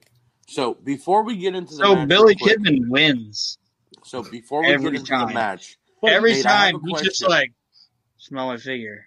Huh. Nate, I have a question. Have Sure. Tori Wilson more, Was 'cause there anything more racist than when Shawn Michaels kicked Booker T out of the NWO? The whole promo, he's like, and one of you don't belong, and he kicks out the only black guy in the group. Yeah, One of you something isn't right here. That was Was one of there those a- things. was That there was a one of bus? those things where they got a little too cute with Yeah. racism. Yeah. Oh, Is there a bus? you mean like when they did the whole Triple H thing? Like, oh, Booker T, why don't you dance for me with your Yeah. nap hair? And it's like, or Oh. Saba Simba. Saba Simba. It just keeps coming back like a fucking boomerang. The new day has been pretty racist too, slightly. What in my about- opinion? But what What about about when Harley Race looked at Ron Simmons and was like, I had a boy like you that was carrying my bags. oh god, you're right about that. what? You know what though? At least they weren't like Vince McMahon. He said the fucking N-word on national television. True. And John Cena said it was okay, though. and Aaron, you know where I will defend the Harley Race thing? I'm not knocking the Harley Race. No. That was awesome. Where I will defend the Harley Race thing is being absolutely positively not racist.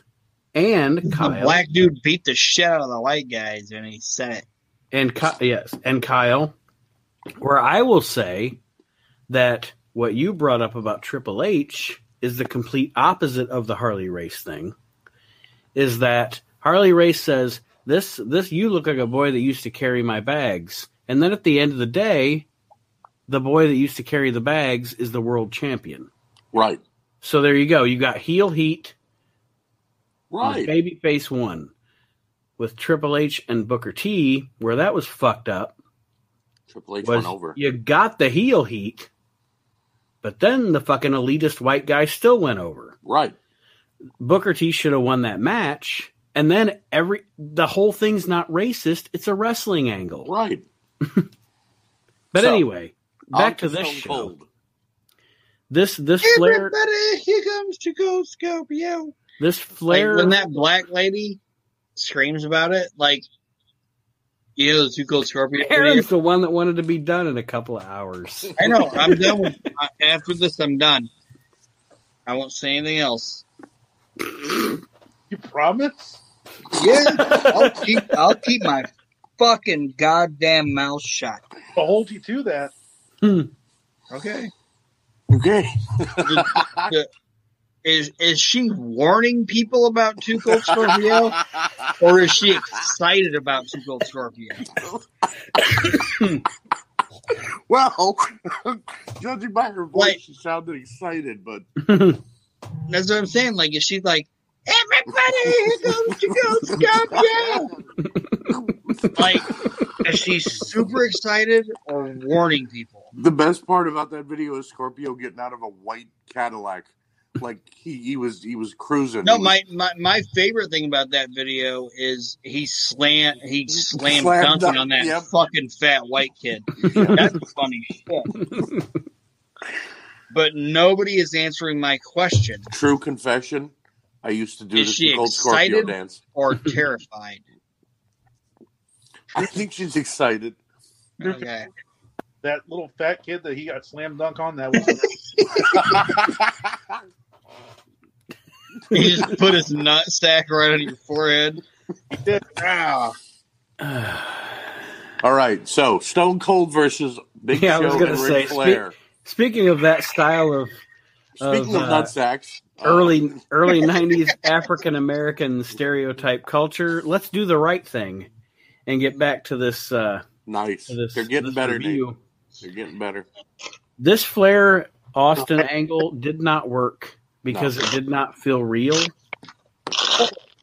Sorry. You're not sorry. You said do the right thing, and the only thing I faced what we were talking about thing. Was what?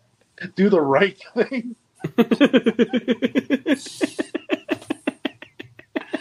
Oh God. would that make Nate Max and Danny Aiello? I'm all right with that. I got my punch in the middle like he does. Bad match all around. Big Show was kind of clumsy, fat. Kind Austin of. was phoning. Yeah, he was overweight. He just couldn't go anymore. This was before he took that time off. And Oh, and he needed You know. it. God, yeah, he needed really it. did. He really did. Like I remember, I don't know, a few weeks back, maybe I don't know. It doesn't matter. Watching WrestleMania 18, and he's at WWF New York. Yep. And there's a reason he's not on WrestleMania. Like you have the biggest athlete in the world, and he's not at WrestleMania because he looks like the biggest. Right.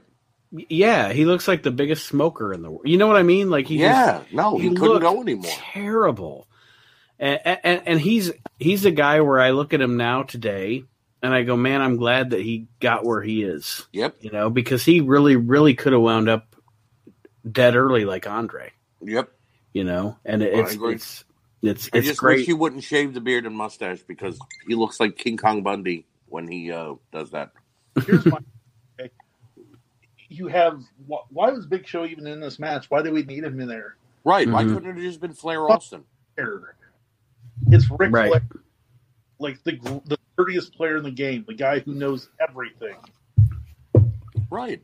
Telling me he can't go against fucking Steve Austin? And it's not even good heel heat. No. Like, No, it's not. yeah. So,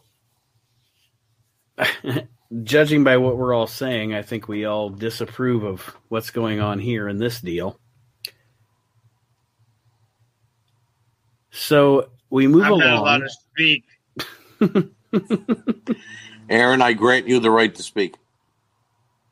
I have to go to bed. So you're leaving us? Yes. Aw. All right. We Can't Wrestle listeners. Aaron is leaving the show. We'll I'm sing. going to say this. We're gonna sing Okay. a ceremonial hymn. Huh? Anawenya.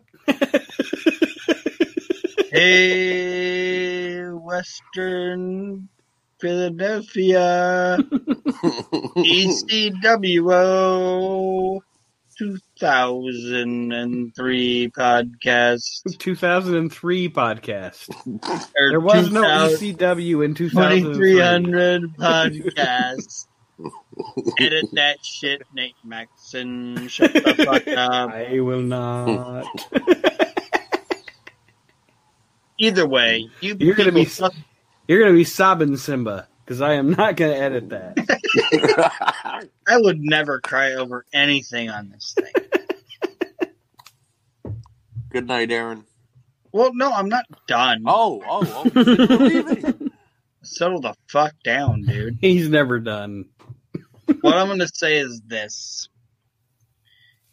You can get on, what is it, Teespring? Is that what it's Yes. called?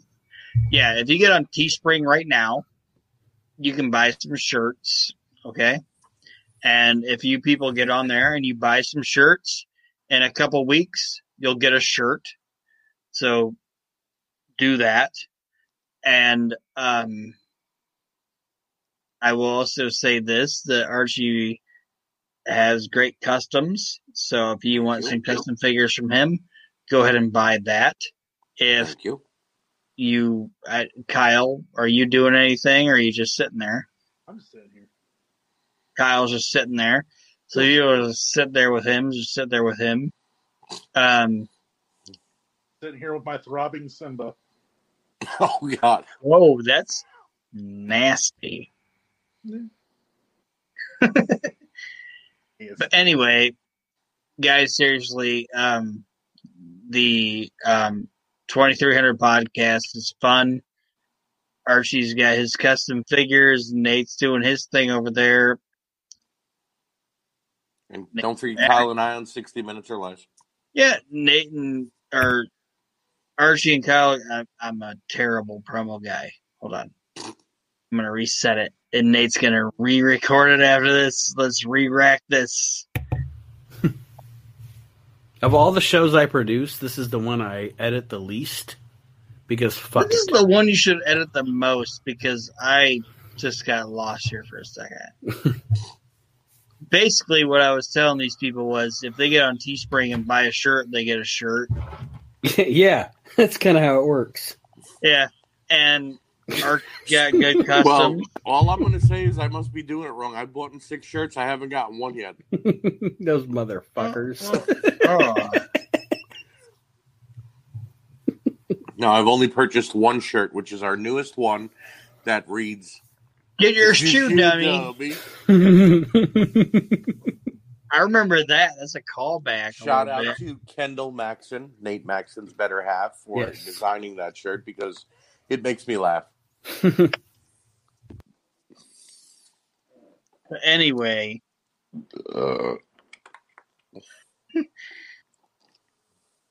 the gist of the situation is buy a shirt, get a shirt. Kyle sucks. Archie's awesome. Nate's cool. I'm the greatest. Suck my ass. I love everybody. Like Roddy Piper. Good night. Good night. Aaron legitimately just said goodbye like the guy in How High. Fuck you, fuck you, fuck you. You're cool. Fuck you. I'm out. And Nate just spit his beer. Yes.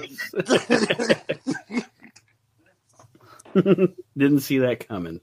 Tater bitches. Bye, Dick. Did he say tater bitches? What's a tater bitch? Wait a second. All right, so Big Show and Steve Austin and Ric Flair sucked, which that's horrible to say about those 3 guys. Well, It was again, bad, though. It's sad. It's sad that you have, again, this is 2002, and Ric Flair, we see that he has so many more fucking years That's Right. fucking an actual match between these two. You have a 16-time world heavyweight champion. I think by this time, Austin was a 6-time world heavyweight champion. And the Big Show, I believe, was a 4-time world heavyweight champion. And you basically disgraced them by doing this because we need to reenact, as Nate said, the Austin McMahon feud, which when they redid it with Austin and McMahon didn't come off as well. No, So- and it goes back to that word, organic. Right. You know, Austin happen. Yes, Austin McMahon happened organically. And every time they try, like you guys will remember they tried with Bischoff and Cena, Yep. where they had that little period of time where Bischoff was kind of trying to sabotage Cena, and then he'd call him Cena instead of John Cena. Mm-hmm. And it just came off as so Forced. yes, forced, disingenuous. There was nothing organic about it whatsoever. And that's how this felt. Yeah, the only time And it's sad because it really is, like we've alluded to, it's two of the best ever. The best ever. Yep. But you should have done this story completely. I don't even know what I'm trying to say. All right. You know how I would like this story to unravel? When Austin got fired from WCW, he went to ECW and he cut that promo about how everybody told him no. Mhm. No one would allow him to do anything in WCW. What should have happened is Flair should have interrupted Austin during a damn promo or something where Austin's going off on a tirade. And Austin snaps, attacks Flair, and then when he gives his reasoning, it could be, well, it was Ric Flair that was holding me back in WCW.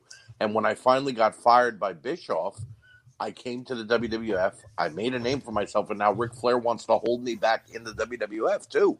Right. Makes better sense than I'm mad at my boss. Well, and it totally does, because if you look at the beginning of Austin and McMahon, Austin was the instigator. Right. You know, McMahon wasn't the McMahon literally said to him, I mean, we care about you. You know, Right. you know, it's, but you want that rebel feeling, and they just did not recreate that here, and it just No. falls so flat. No. Yeah. Austin didn't want to do it either. No. the only time that like they again and it had involved Austin, but you know you had Austin and Bischoff, and that worked because it was a different dynamic. Well, Right. They had a history there. And Well, Austin, and it also helped. I think it helped that Austin wasn't a wrestler. Yeah, Right. Then, you know, it helped because they were authority figures together. Right. And at that time, you know, forcing Austin kind of he's the anti-authority, literally everything that is anti-authority into an authority figure with Bischoff, because I don't care what anybody says, that redneck triathlon thing was fucking funny. Oh, it was hysterical. I would have liked to seen him redo it against JBL Mhm. because at least they would have had, two drinkers, two Texans. But Bischoff pulled it off. And again, I think it's because they had history, and that history was looming that Austin hated Bischoff that made it work. That's why it didn't work with Cena or anyone that Bischoff tried to be the boss and go against him. Because who did Bischoff have history really with in the WWE besides maybe Jericho or Austin or the Big Mhm. Show? You know? You know what my favorite thing that Bischoff did with Austin was when those weird times where Austin would give him a beer to drink, and it was so subtle because fucking Bischoff would just slowly, Slowly. Mm-hmm. But then by the end of the night, he's swilling it. You Right. know? The funniest thing in that redneck, and we're getting off topic, but the funniest thing in that redneck triathlon is Bischoff, quote unquote, singing his entrance theme. Yep. It's so funny. He's like covering his mouth. He's like, I'm back. Oh man, that's funny shit. So we've decided this thing was bullshit, which we knew that from the beginning. -2 stars. So now we move on to something that I'm going to tell you guys is my favorite thing on the show. And I know we discussed earlier that Obviously, Eddie and RVD, with the time they had, probably had the best match on the show. Mhm. But this next deal is my favorite pro wrestling on the show. Because it's Kurt Angle and Edge. Mhm. It's a hair versus hair match. And this builds through the night, which is pro wrestling 101. But the basic root and the basic, meat of this matter is you have two guys that are having a feud. They're great wrestlers. They have a match.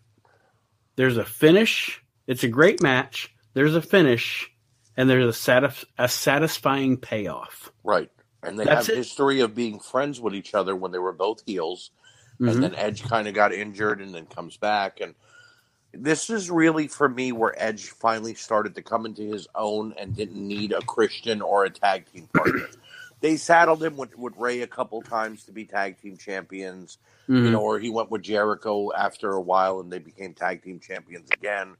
But Edge finally became a single star, which is what he was meant to be during this feud with Kurt Angle. And not just that, but also, I don't know, and maybe I'm wrong, maybe I'm off base here, but like with this, what's also great about it is the fact that so Angle loses and has to have his hair shaved, Right. and now it would just be like they'd be like, oh, here's the fucking razor, done. But Angle being smart and Edge being smart, Angle tries to chicken out of it and get away. Right. Mhm. So they play with the fans' emotions, like, oh, that's bullshit. We're not going to get to see it. And it's exactly what I said. That is pro wrestling 101. Yep.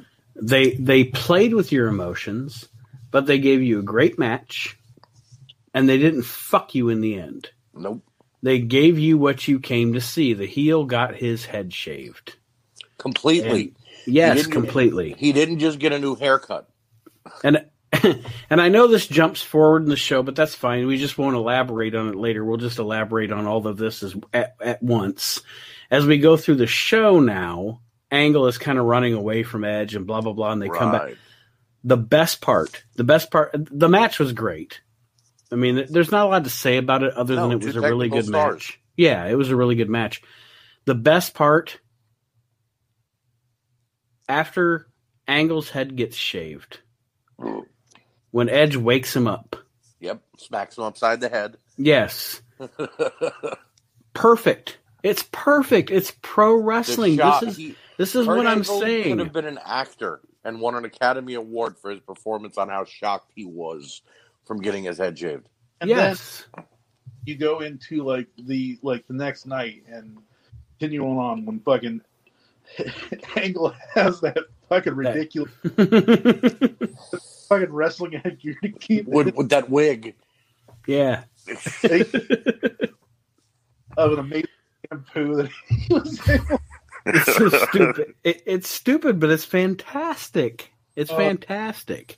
When he finally gets that headgear pulled off and runs away, the only thing that I would even think to say was close to that is when Punk was wearing the mask after his head got shaved. Yep. And Big Show tore it off on a ladder, and you just see Punk shocked. It's like the same thing. Angle was trying his hardest not to show his bald head. Yes. I love that. It's so great because, like I said, not only do you give the fans it on that night, then you give them the other pop when they finally get it's revealed.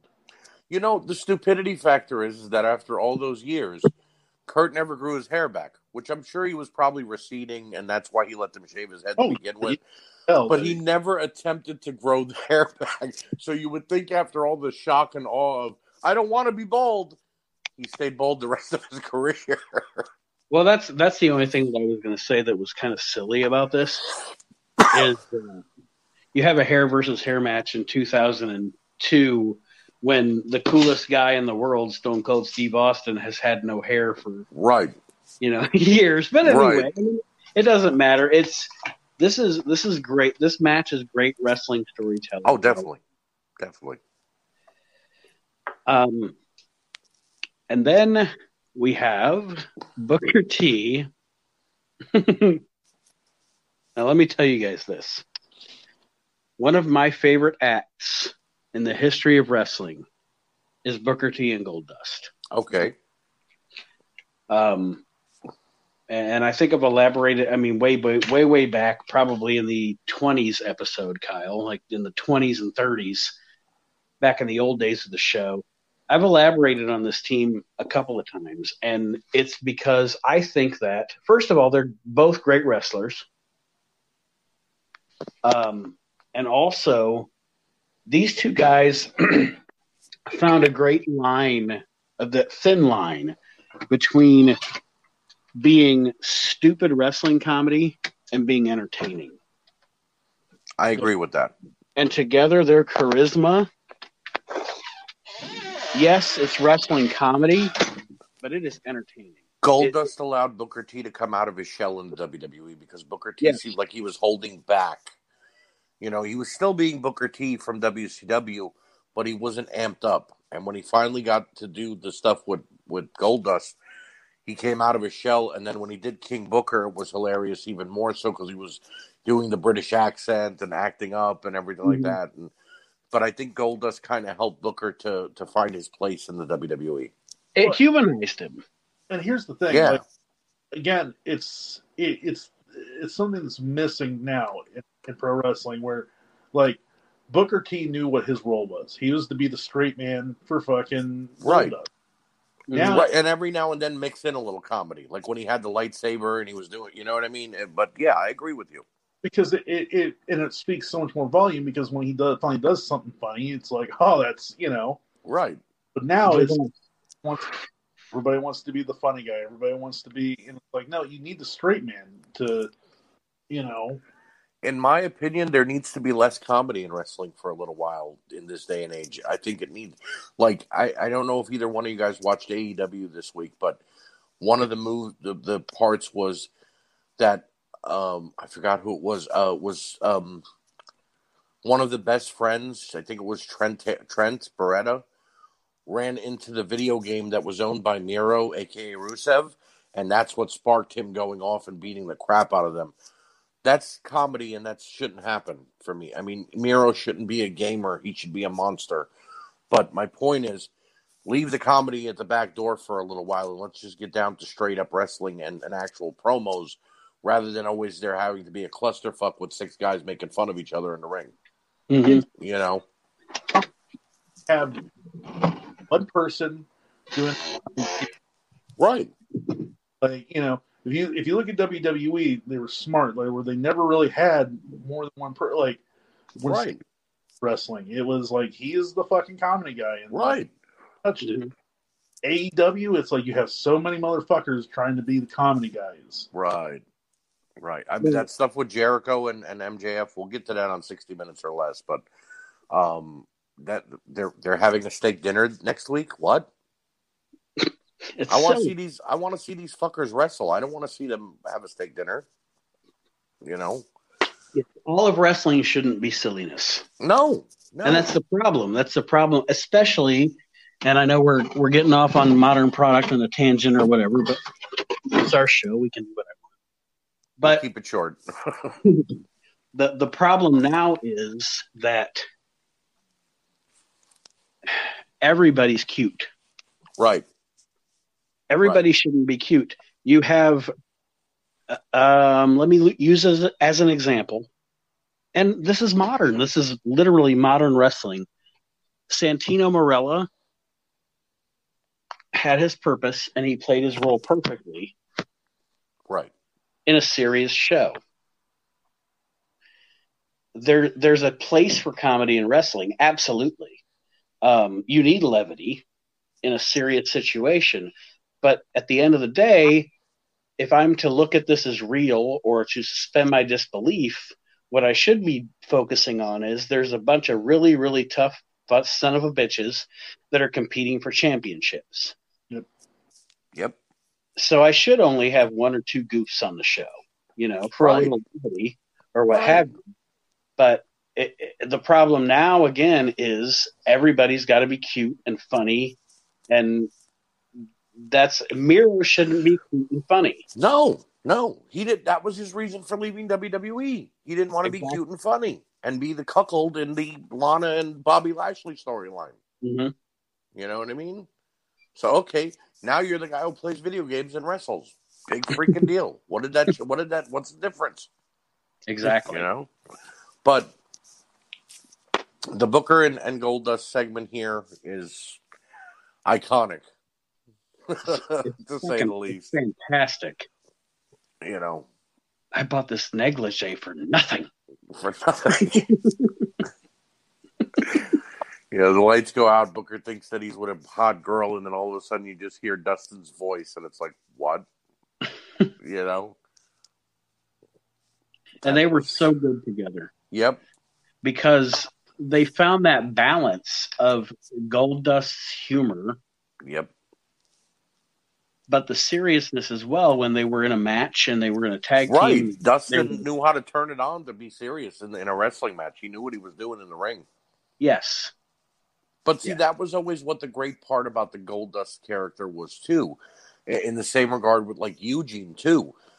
These guys played characters that were goofy or funny-looking, or, you know, with Eugene, he was an idiot savant. With Goldust, he was, you know, androgynous and trying to freak people out. But then all of a sudden, when they got in the ring and the bell rang, they actually know how to go. They're not just goofing off in the ring. They're not doing anything stupid. They actually know how to wrestle. Mm-hmm. And that's what separated Goldust, that he wasn't just, the bizarre one or a freak or the guy that tried to kiss Razor Ramon and Ahmed Johnson. He actually knew how to wrestle, and he played mind games up until that point. You know? So now, I want to say this really quick. Until I watched this show, I forgot about this Hell in a Cell match. And I forgot how fucking great this Hell in a Cell match was. I agree. Triple H and Jericho tore it down in the Hell in a Cell in this match. I was not aware they ever had a Hell in a Cell match. And all I kept thinking was, when I saw the match about to begin and whatever, I was like, wait a minute, when did this happen? Why did this happen? Mm-hmm. And then I remembered the storyline, and I went, oh, okay. It went to a Hell in a Cell? Wow. You know. Also, where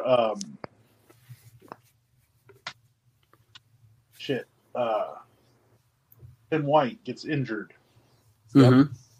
Yeah. And he has, like, I think one more match after this, and then he has to retire because... And you know what's funny is I honestly thought in my brain that until I watched this and then you go forward into the future, I thought that Tim White's injury happened during one of the Undertaker-Brock Lesnar Hell in a Cell matches, but that's not the case. It was actually in this match. I don't know why I had it in my head that it was it was the Undertaker-Brock Lesnar match, but because Taker and Lesnar's Hell in a Cell was brutal. I mean, they were killing everybody in that match. So Timmy wasn't even the official in that one. But I had it in my brain for some reason that was it. But this match is, after watching it, this is literally one of the best Hell in a Cell matches I've ever seen. Yeah, it wasn't just about using the cell as a weapon. Nobody went over the top or through the cell, but it was brutal where it had to be. You know what I mean? You have two scientific wrestlers actually having a match, but then also going hardcore when they have to. Yeah. So it worked out. Well, and like I said, you felt the hatred between these two. Right.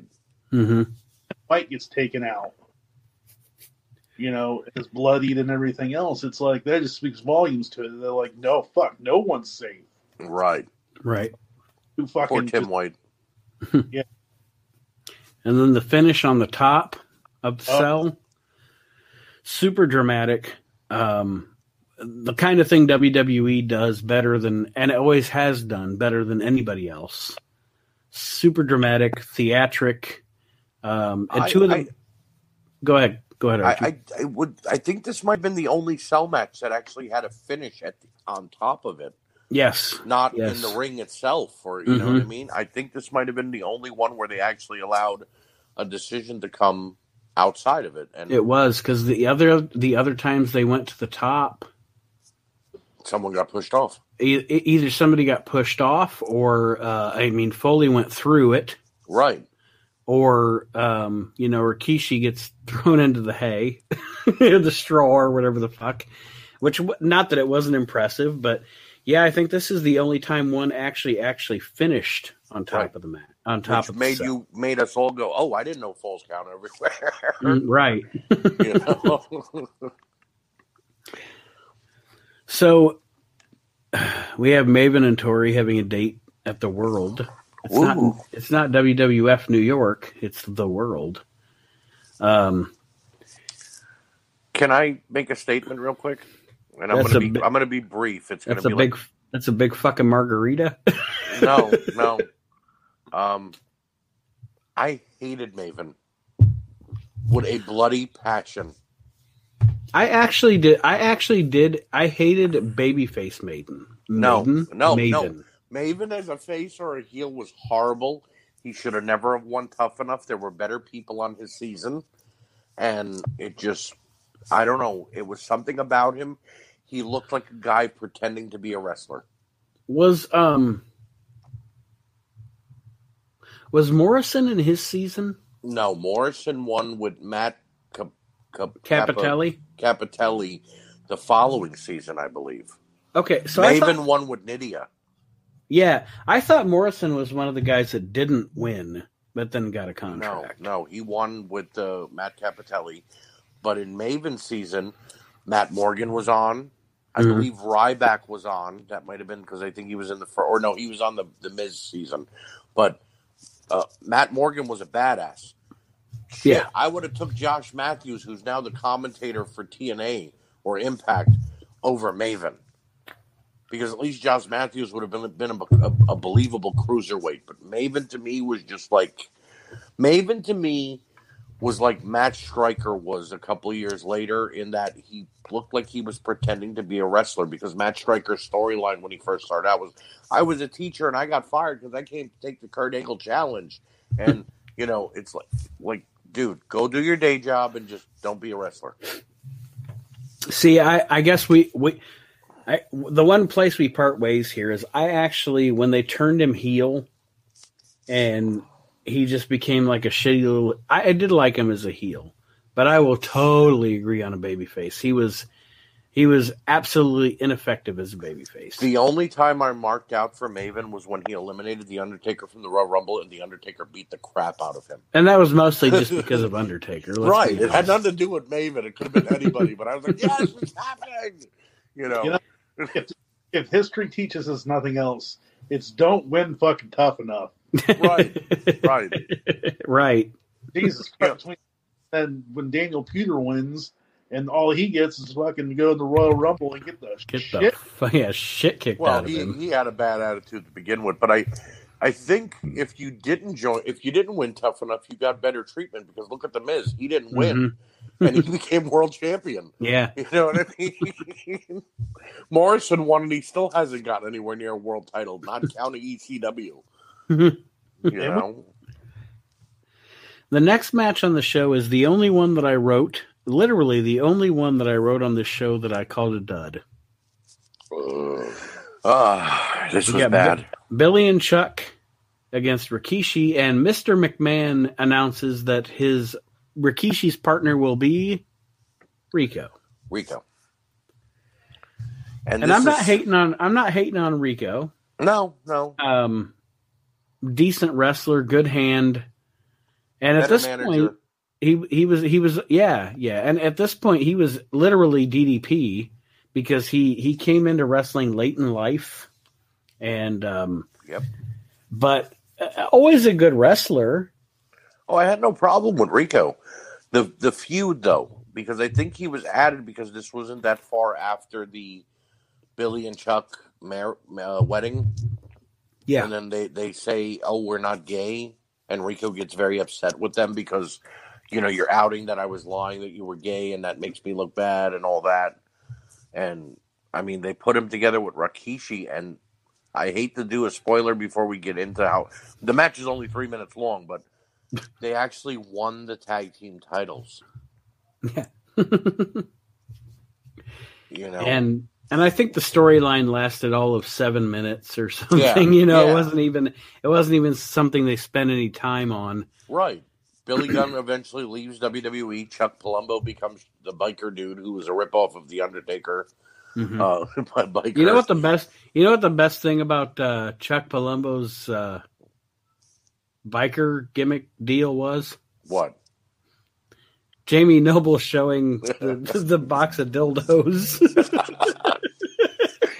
That is pretty good. I won't lie. Like, I remember even then, even after the Attitude Era, I was like, oh. Yep. Right. When he opened the little box of toys, and I was like, oh my. But yeah, no, this was just as bad as Trish versus Stacy, only without the tits and ass. Unless you count Rikishi. Any more to add to that, Kyle? I don't know. Like, I don't know either.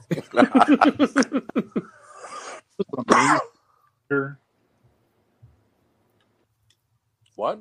Was an amazing manager. Yes. Rico? Oh yeah.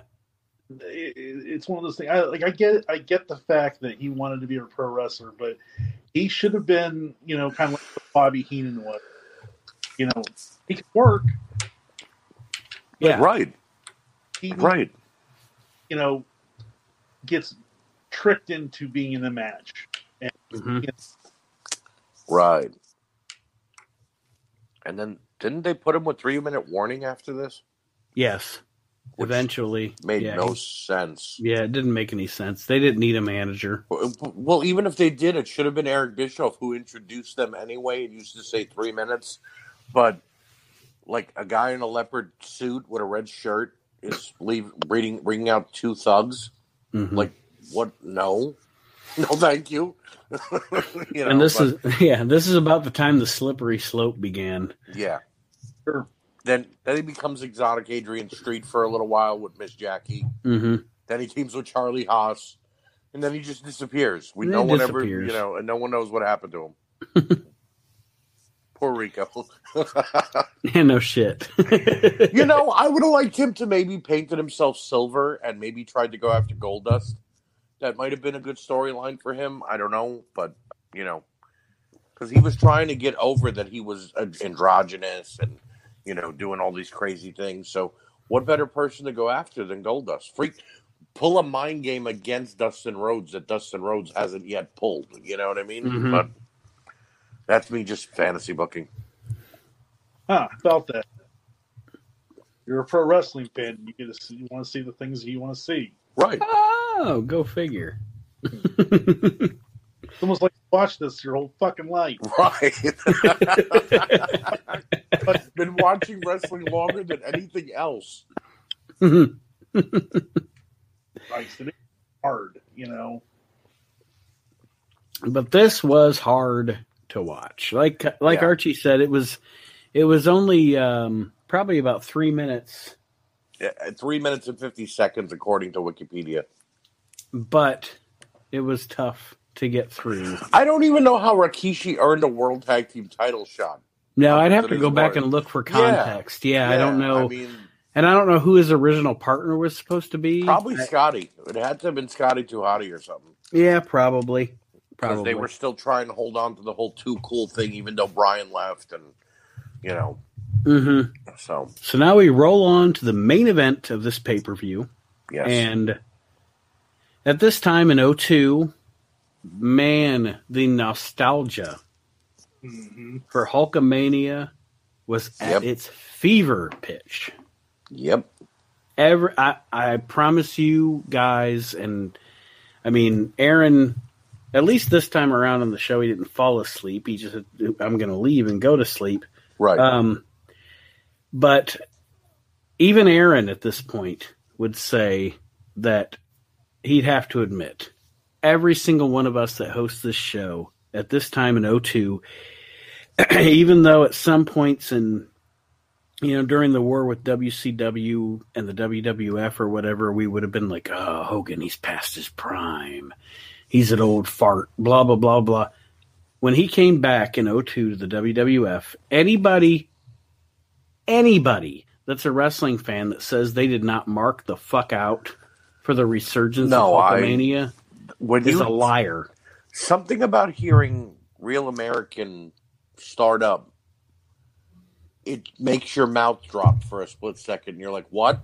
It does. You know what I mean? It does. And then he comes out and he does his thing. I mean, of course, the whole WrestleMania calling it the Silver Dome instead of the thing was kind of bad. But, I mean, Hogan still gets a pop out of me. I may not be a huge fan, but seeing him makes it feel special for some reason. And this return to the WWE after being in WCW for, what was it, 7 years?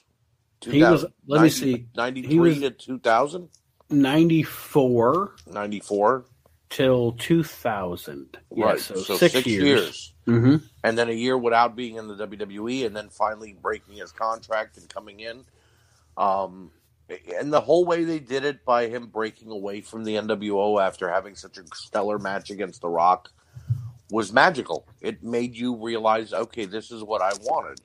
Mm-hmm. You know, this is how I wanted him to come back. And him winning the title, I was okay with it, but he beat Triple H for it. And it was like, you're really going to... I mean, it was the one time Triple H didn't bury somebody. Yeah. You know what I mean? Hulk Hogan. Right. Hogan buries you. You don't bury Hogan. Shawn Michaels buried Hogan. Well, but he didn't. But he lost. yes, he did. But he also sold for Hogan like a fucking clown. Jesus. And but anyway, that's a whole nother show bad. For another day. So bad. Like there are no two guys in the history of the business that can bury somebody like Hunter and Shawn. Nope. I mean, bury you. There was I saw an interview yesterday of Bret Hart talking about something he wrote in his book, and Kevin Nash debunked it. He said, nope, we never did it. But supposedly Shawn Michaels, Hunter, Kevin Nash, and Scott Hall approached Bret Hart to be the leader of the Clique. Not on TV, but backstage, because Hart was the world champion. And what they basically reasoned to him was, we're going to take over. So, like, Razor and Diesel are going to be the tag champs. I'll be the Intercontinental Champion. You'll be the world champion. And we'll give Hunter the European title. And then we'll control the whole business. And we'll decide who we want to work with. So we'll give Sean Waltman a title shot. We'll give PJ a title shot, or the Smoking Guns, or whoever, because those are our friends. Mm-hmm. And Bret Hart looked at the camera and said, and I looked at these 4 grown men who were acting like teenagers, and I said, I don't want to be involved with something like that, because that's the stupidest fucking thing I've ever heard. Why should we dictate who's going to be over in the business, and everyone should get a fair shake? And that's why Shawn Michaels was so pissed at him and went off and did the whole Montreal screw job and whatever. But yeah, no one buries wrestlers like Shawn and Triple H. Nobody. No. Hold on a second here, because, and I get with Bret Hart and everything else, but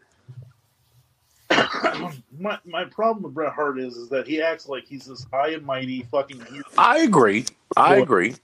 But he's done all the fucking things that Shawn's done. He's done all the things that Hogan's done. Right. Mm-hmm. Get to that point without being that way.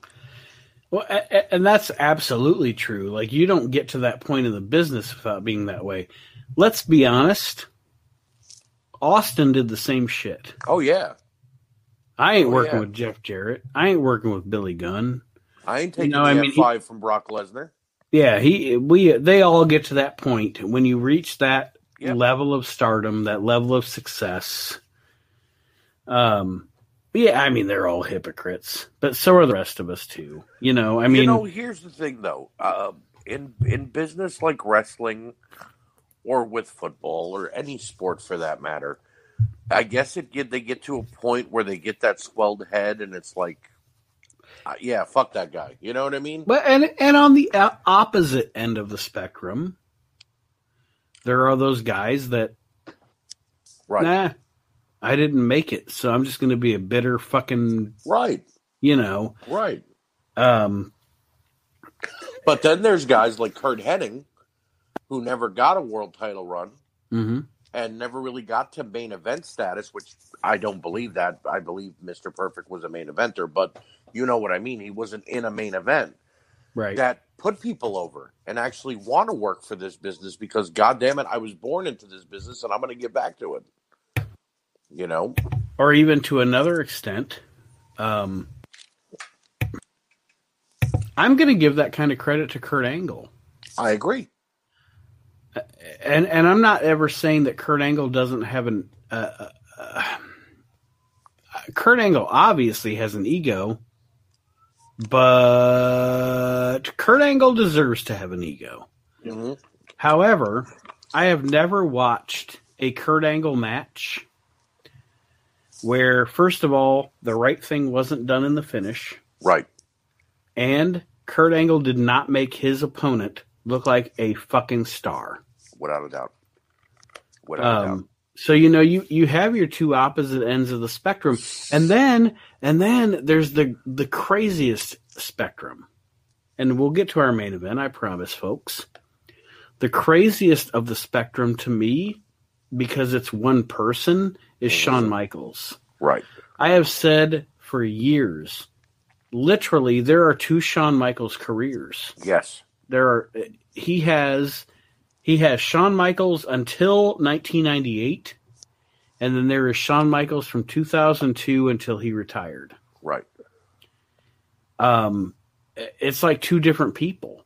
Like, how many guys between 2002 and 2010 did Michaels make?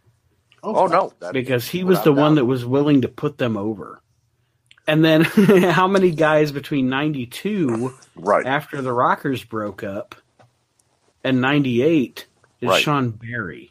You right, know, it's insane. Like, he is the complete two opposite ends of the spectrum. In many ways, and you guys know I'm a Shawn Michaels fan. I'm a mark. But I blame him for guys like Chris Candido not getting over into WWE. Oh, yeah.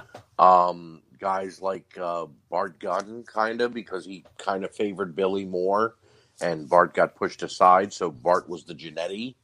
Mm-hmm. You know what I mean? So, yeah, in those younger years of Shawn, the British Bulldog. How many times did Shawn get put over by the Bulldog, and he never did the damn thing for him one time? Right. You know what I mean? To even say, hey, Vince, he's a main eventer. Let's give him a shot. You know? And I will always say, in my opinion, Shawn ruined Vader's push in the WWE. Oh, absolutely. You know, that when he jumped off the top rope and missed, and then he kicked Vader in the head and did that ugly outrage and whatever, that was his way of then going back behind the curtain and telling Vince, he ain't ready. Don't put him in any more matches with me. And yeah, that was all we saw. In that feud, Shawn was no better than the guy that he, at that time, because of politics and wrestling and competition, he was no better than the guy he shit on all the time, which was Hogan. Right. Because everybody was all up in arms about Hogan just kicking out of the Vader bomb. Right. And then, you know, a year later, we're at SummerSlam, and Shawn is literally lambasting this monster, quote unquote, right, in the ring for everybody to see. Mm-hmm. And yeah, I mean, yeah, and I love Shawn Michaels. He's my like second to third favorite wrestler ever. But he was a dick. Oh God, yeah. You know, oh, yeah. And some say that when he came back in 2002, behind the scenes, he was still being pulling politics. But I think he put over a lot more guys. I think he put over a lot more guys. Jericho, Hardy. He put over a lot more guys than he hurt in his comeback. Well, and when you talk about politics, I mean, I want anybody, anywhere, right, that's in any business to tell me that at any point they've never played politics. Oh, of course. And if they tell you that, they're full of fucking shit and they're playing politics at that very moment. So let's be honest. Kyle and I are going to play politics when we get Aaron booted from doing his reviews. Oh my. Power. Right. So our main event of the show is The Undertaker and Hogan for the undisputed WWE Championship. Man, Hogan just can't beat The Undertaker in a title match, can he? He can't, but I feel this was vindication for Taker after the first debacle of him winning the title from Hogan. We all remember when he beat Hulk Hogan, and then the title got held up because Ric Flair interfered, and then it went to the Royal Rumble and whatnot. This was, in my opinion, this was Hogan finally saying, yeah, The Undertaker can go over me the right way. Mm-hmm. Because there were only two people, in my opinion, Hogan put over besides The Rock when he came back and did his whole run again in WWE. Taker and Brock Lesnar. Because he let Lesnar tap him out, which is something Hogan never did.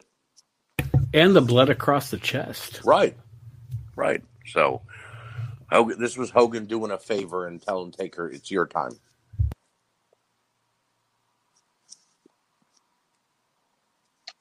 Yeah. I was waiting for you, Army.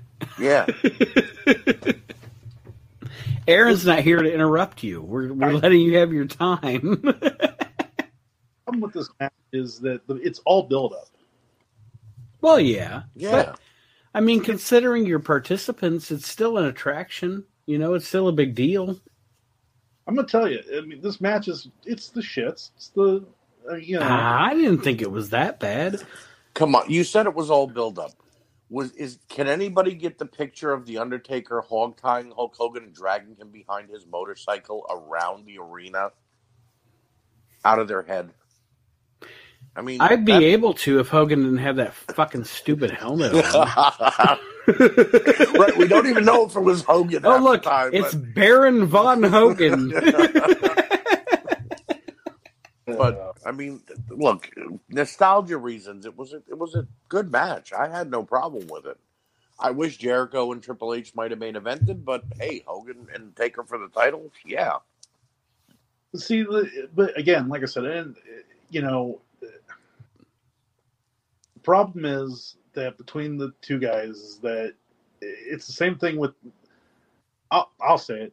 Hogan and Taker have never had like a 5-star classic. They're just not going to.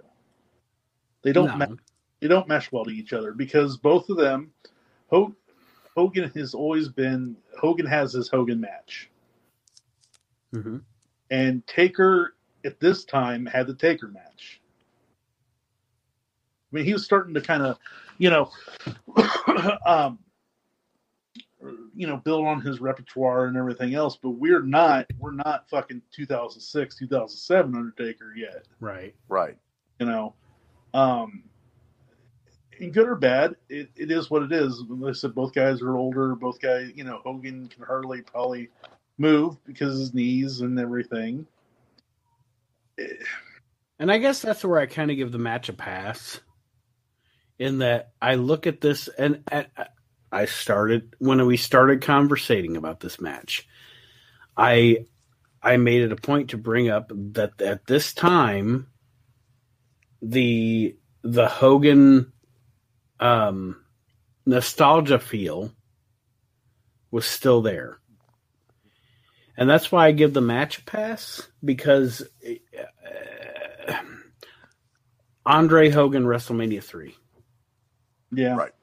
If you take that match in a bubble, put it on your screen, no hype, you have no history, you have no idea what's happened. Wow, that was fucking boring. You know what I mean? But it's not, because you know the history and you know what it's about, and you know there's 93,000 people there, and you know it's the biggest fucking event in the history of wrestling. Wow, that was amazing. It was not amazing. It was awful from a wrestling work rate standpoint. It was a lot of punches and kicks, a headbutt, the outside. Like a 4.5 minute bear hug. Right. An attempted slam. Yes. Where Andre actually almost pinned him again. Andre puts up 2 fingers to let the referee know that was only a 2. Right. Did you So, ever? and that's where I'm kind of, I don't want to be confrontational, Kyle, but I'm kind of giving them a pass on this because it's more a nostalgia Hogan Right. versus this shit Undertaker heel character that's kind of just come about. And I think it serves its purpose. No, I'm not saying that. I'm not saying it doesn't serve its purpose. I'm just saying, like, unfortunately, the problem is that if you go back to Backlash, which I think was a month prior, Yes. and Hogan had a great match Mm-hmm. because Hogan was working with a guy who carried most of the weight and could make Hogan look good at that time. Right. Taker, I know this is going to sound horrible when I say this, but Taker at this time didn't have that ability, whether it was because his knees or because of everything else. Or he sandbagged Hogan. I don't know. Might have, Right. because he's still pissed about the fact that Hogan he hurt him. But I'm gonna go off of what kind of going to what you were saying, Nate. Al Snow, I don't know if you've ever watched his shoot interviews, but he basically says that Hulk Hogan's the greatest pro wrestler. By metrics, he is. And what he said, and he has a point because he says, he's like, look, WrestleMania 3, what was the best wrestling match on that card? And they say, it's Steamboat Savage. And says, no, it's not. It might be the greatest in-ring technical work, but the greatest pro wrestling match, Mm-hmm. Hogan versus Andre, because that's what drew. Right. That's what's in that seat. So to me, it's like, what makes a pro wrestler a pro wrestler? Is it the in-ring technicians that we see? Is it the larger-than-life personality that's able to talk a fucking person into the building? Or is it the audience you're performing in front of? Right. Exactly. And I will use as an example, and we went back to it earlier, or I made mention of it earlier, boring ass WWF TV before 1982. I watched WWF TV before 1982, and there are glimmers. There are glimmers of wonderness, like Superstar Billy Graham, or an occasional appearance by Dusty Rhodes in Madison Square Garden, Piper. or Ernie Ladd saying, "Mr. Announcer Man, let me tell you something." Ernie Ladd, fuck, goddamn, give that man a mic and it's gold. But overall, the WWF before 1982 or 83, compared to other promotions, that's a fucking snoozer. It's boring. It's fucking boring. I agree. But then, let me plump me down in the Carolinas during that time, and let me watch some Ric Flair and some Don Morocco and some fucking Wahoo McDaniel. Holy shit, that's great. However, the people in New York, the matches they were accustomed to. Oh, yeah. And that's something that sucks about now, too, is that because, God damn it, cable, streaming, all of that stuff is cool as shit for all of us. But that's another thing that's helped to kill wrestling, because you don't have a territory anymore. You don't have a select group of people anymore watching this certain thing. Right. I mean, it's amazing. It's amazing to watch people that go to Madison Square Garden in 1976 and think a Bruno Sammartino match is exciting, because it's not. It's fucking boring. It's fucking boring. But that's what they had. So that was exciting to them. Right. Your point even more when WWF bought CBS, the time spot, and put on WWF, the fans are like, the fuck is this? Right. Yeah, what the fuck is this shit? Here, you could even go to more present day. during the whole invasion angle, they put on Booker T versus Buff Bagwell. Not the greatest match, but it was a WCW match. Mhm. They lowered the lights. They gave the But the they arena put it for- on in Tacoma, fucking Washington. right, and this was not a WWE a WCW No. audience, so they weren't accustomed to seeing that type of match. You know, it would be like if we did our podcast on a website that knew nothing about wrestling. Right. Like if we did our podcast on Motley Soup, people would be like, "What is this?" What is this Because fucking they're shit? waiting for Kendall and Nate, not us talking about wrestling. But the fact is that, you know, like with Hulk Hogan, like, yes, it's a lot boring, but like Hulk Hogan transcended pro wrestling. He transcended Mhm. I mean, to the point where everybody fucking named. There's only been a handful of guys who've been able to do that. You know, I would put Hogan on that list. I would put Macho Man on that list. Rock. The Rock. I'd put Ric Flair on that list. And Austin. Right. Austin, Cena. You have to add Cena, whether you want to or not. Mhm. But, you know, he's one of those guys that now when you look back, it's like, you go, well, fuck, we didn't know how good we had it when we had Cena. Because he carried that shit. Oh, yeah. Absolutely. And I think that in itself, you know, I mean, we're going to do our list of the greatest pro wrestlers. And again, what is a fucking pro wrestler? hmm You know, there's a difference between, you know, we can talk about how great Dean Malenko is and how great Benoit was and how great, you know, all Mr. Perfect was. But there's a difference between amateur wrestling and pro wrestling. I mean, Yeah.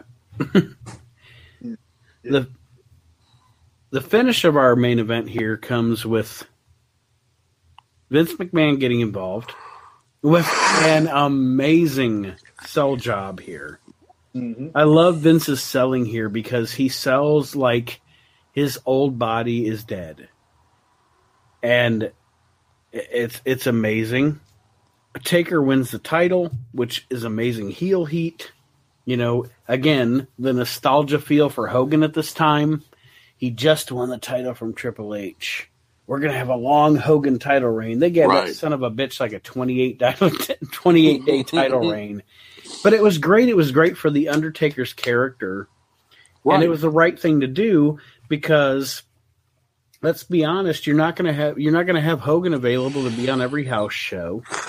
Exactly. And et cetera. So yeah, let's put it on this re-energized, reinvented heel character Undertaker. Again, to reiterate my point of how when Taker beat Hogan all those years ago, it kind of made him. You Mhm. know, even though he didn't get to keep the title, he beat Hulk Hogan. He could lay claim to it. So Right. now you fast forward to 2002 when he was Biker Undertaker, the Big Evil. He needed to be made again. And he could use the tagline, "I'll make you famous," all he wants. He needed Hogan to get him over so that people would believe in the Big Evil character. Mhm. Honor You the know? days of Hogan being the dominant. Even if it worked, gone are the days of Hogan being the dominant champion coming up against the King Kong Bundys. Or Right. He needed to chase the title Mhm. because, you know, gone are the days of the dominant babyface champion. Right. I think we'll ever see those again because we've had much now where people expect it to be that. Even when they are a dominant babyface champion, by 3 months into their title reign, they turn heel. Exactly. Like Yeah. I imagine that if Drew McIntyre makes it out of Hell in a Cell with the world title in a couple of weeks, once he gets to like maybe December, he'll be starting a heel turn because the fans are going to turn on him. As much as I love Drew McIntyre, this is not what the current fans want. I guess now it doesn't matter. They can Yeah. just pipe in whatever chance they want Yeah, right now. exactly. So, but I mean, so that's Judgment Day 2002. To wrap it up. Oh, go ahead, Kyle.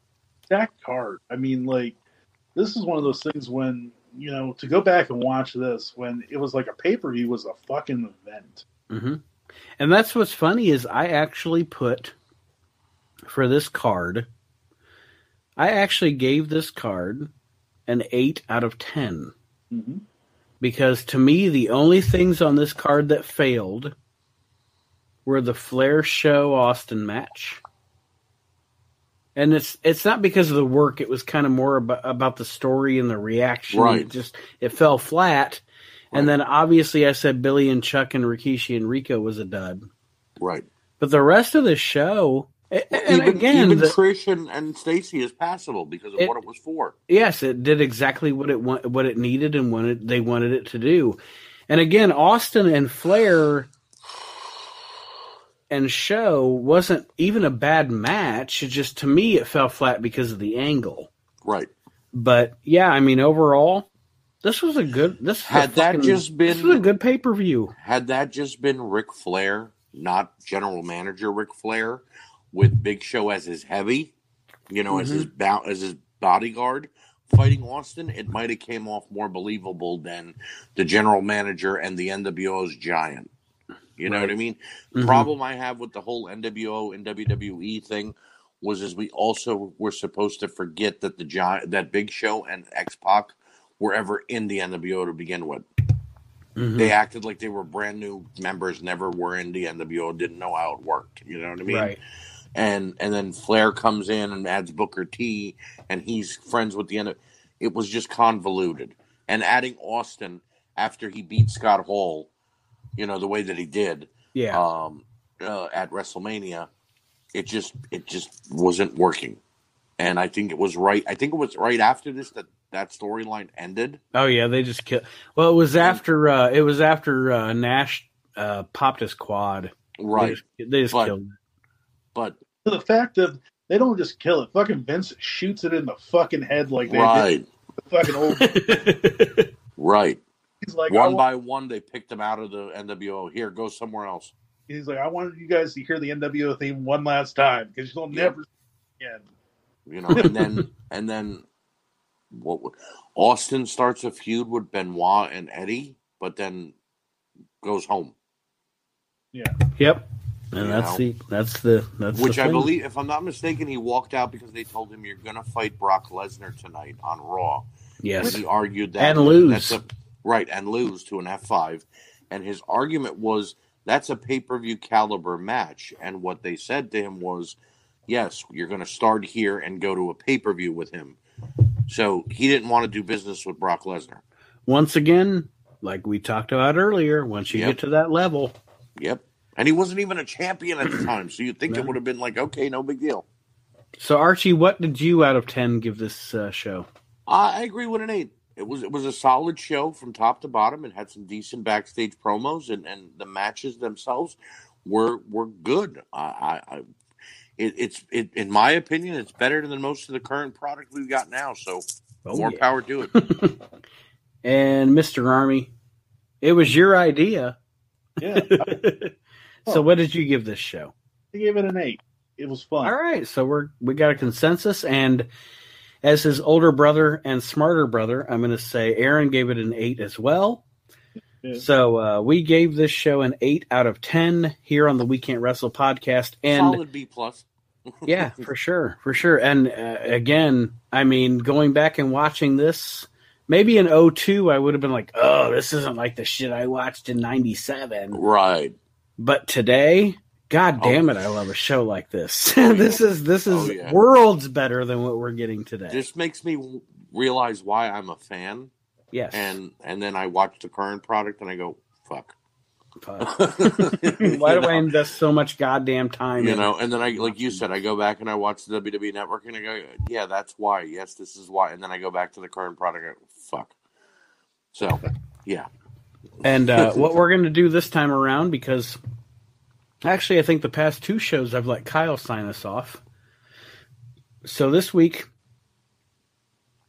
I want to thank everybody for joining us here on the We Can't Wrestle podcast. Thank you for joining us, and please support everything we have going on that we talked about during our shameless plugs. Kyle, we're going to give Archie the sign-off this week. Okay. So, but I want you to, if there's anything you want to bring up. the only thing I want to say this week is, guys, I got two things. One, again, I know that we keep harping on the whole COVID and all that stuff, but for all those people who say, like, oh, do you really know anybody that has it? I know three people right now who have it. Mm-hmm. And one is my sister-in-law. So please take care of each other. Be smart. Look out for each other. Two, I want to wish my mother a very happy birthday. Yes. Happy birthday. Turning 29. Today? Yep. Hey. Well, Yes. right now, as we're 16th or 17th? 16th. 16th? Guess what? Mike Maxon, my dad. Also his birthday. Happy birthday. Happy birthday. Look at that. My dad's at the ending of the month. Look He's at the that. We all got 28th. that. We all got the connection. See what I Yep. mean? Yep. Happy birthday, Kyle's mama. Yes. Birthday. And happy birthday, Nate's dad. And Nate's Kyle's dad. mama. I know that he could look at heart attack in the eyes and say, nah. Not today, motherfucker. Not this time. So we'll let Archie finish us off tonight on the Weekend That Wrestle sounded so podcast. bad. Oh, yeah, I know. Sorry. It's like on the WrestleMania 20, is it 20, no, 17. There's the ladder match, the Mhm. TLC match. And Jim Ross says, Lita jerking Edge off. And then after an awkward pause, he says, the ladder. The latter. Yeah. Right? It's almost like he knew what he was doing. Yeah. Oops. So, ladies and gentlemen, we want to thank you for joining us. We want to thank you for putting up with our silliness and us going off the rails each and every week. Continue to support the page. Continue to support the podcast and the YouTube channel. Join us every week for We Can't Wrestle podcast. For myself and Kyle Army, live every Saturday or Sunday evening with 60 minutes or less. Join Aaron's fantasy booking tag team tournament that he's got going on at the page right now. Vote. Make sure your favorite tag team wins, especially if it's the Brainbusters. And join us in the Asylum, the World Championship Custom page, and the Nerd Closet for our weekly meet and greets. We've got Arn Anderson coming up this week. So make sure that you tune in for that. And just continue to support the community of wrestling, because the more that you support it, and that doesn't mean buy something, no. What that means is support it, be a member of it, make content in it, so that we can continue to bring you the very best that we have to offer. And most importantly, support. I know I was giving you the sign off. No, go ahead. Most importantly, support this community of wrestling. Yes. And I'm going to have a rant. I have a rant coming up about Yes. shitty ass wrestling podcasts. Okay. I can't wait for that rant. That don't respect, that think they're wrestling people, but they're not. They're fucking marks. And we're all marks, but I'm saying they're fucking marks. There's a difference between a mark and a fucking mark. I have a rant coming up about that bullshit. I have a rant coming up about bullshit raffle pages. I have a rant coming up about bullshit virtual signing pages. But for this, the intents and purposes of this podcast, and I've been full disclosure from the beginning of this podcast. Kyle's been from the beginning of this podcast. He knows by the time we're done with this podcast, I'm fucking drunk, people. So listen. I love drunk Nate. Yeah. So does Nate. If you're listening to wrestling podcasts, and again, I'll elaborate on my rant that's coming up, but if you're listening to this show, the Asylum Wrestling Podcast, the 2300 podcast, or anything from the Arcadian Vanguard podcast network, being Brian Last, Jim Cornette, etc., you're listening to good stuff. Right. Other than that, you're listening to fucking garbage. Okay? And unless you are part of the family that is the Nerd Closet World Championship Customs, the Asylum, and the We Can't Wrestle podcast, you possibly could be getting fucked over. Yep. I'm just saying. If you're going to do a virtual event, you need to do it through the virtual asylum. Don't be fooled by people who put. Never mind. Don't be fooled by people. Don't be fooled by people that broadcast under their fucking dad's name. And I'm going to get to that shit too. Yep. I couldn't bring myself to say it. I don't want to get us sued. I will bring myself to say whatever the fuck I want. I know. And yeah, there is more to come. Nate's on vacation this week, so there's some hot shit to come in the We Can't Wrestle page. But seriously, I want to be live for that because I just want to sit there and be like this. He's putting his hands together, folks. I'll give you the sound. I won't speak. I'll just sit there and go, hee hee. And Archie, I really am going to let you say goodbye. But there's some rant coming about. There's some rant coming about some hot horse shit. Oh yeah, in wrestling podcasting and virtual shows. So stay tuned. Archie, send us out with something pleasant. As I walked on the beach and I held hands with that beautiful lady, I wondered, why is her arm so hairy? Thank you for joining us and have a wonderful night.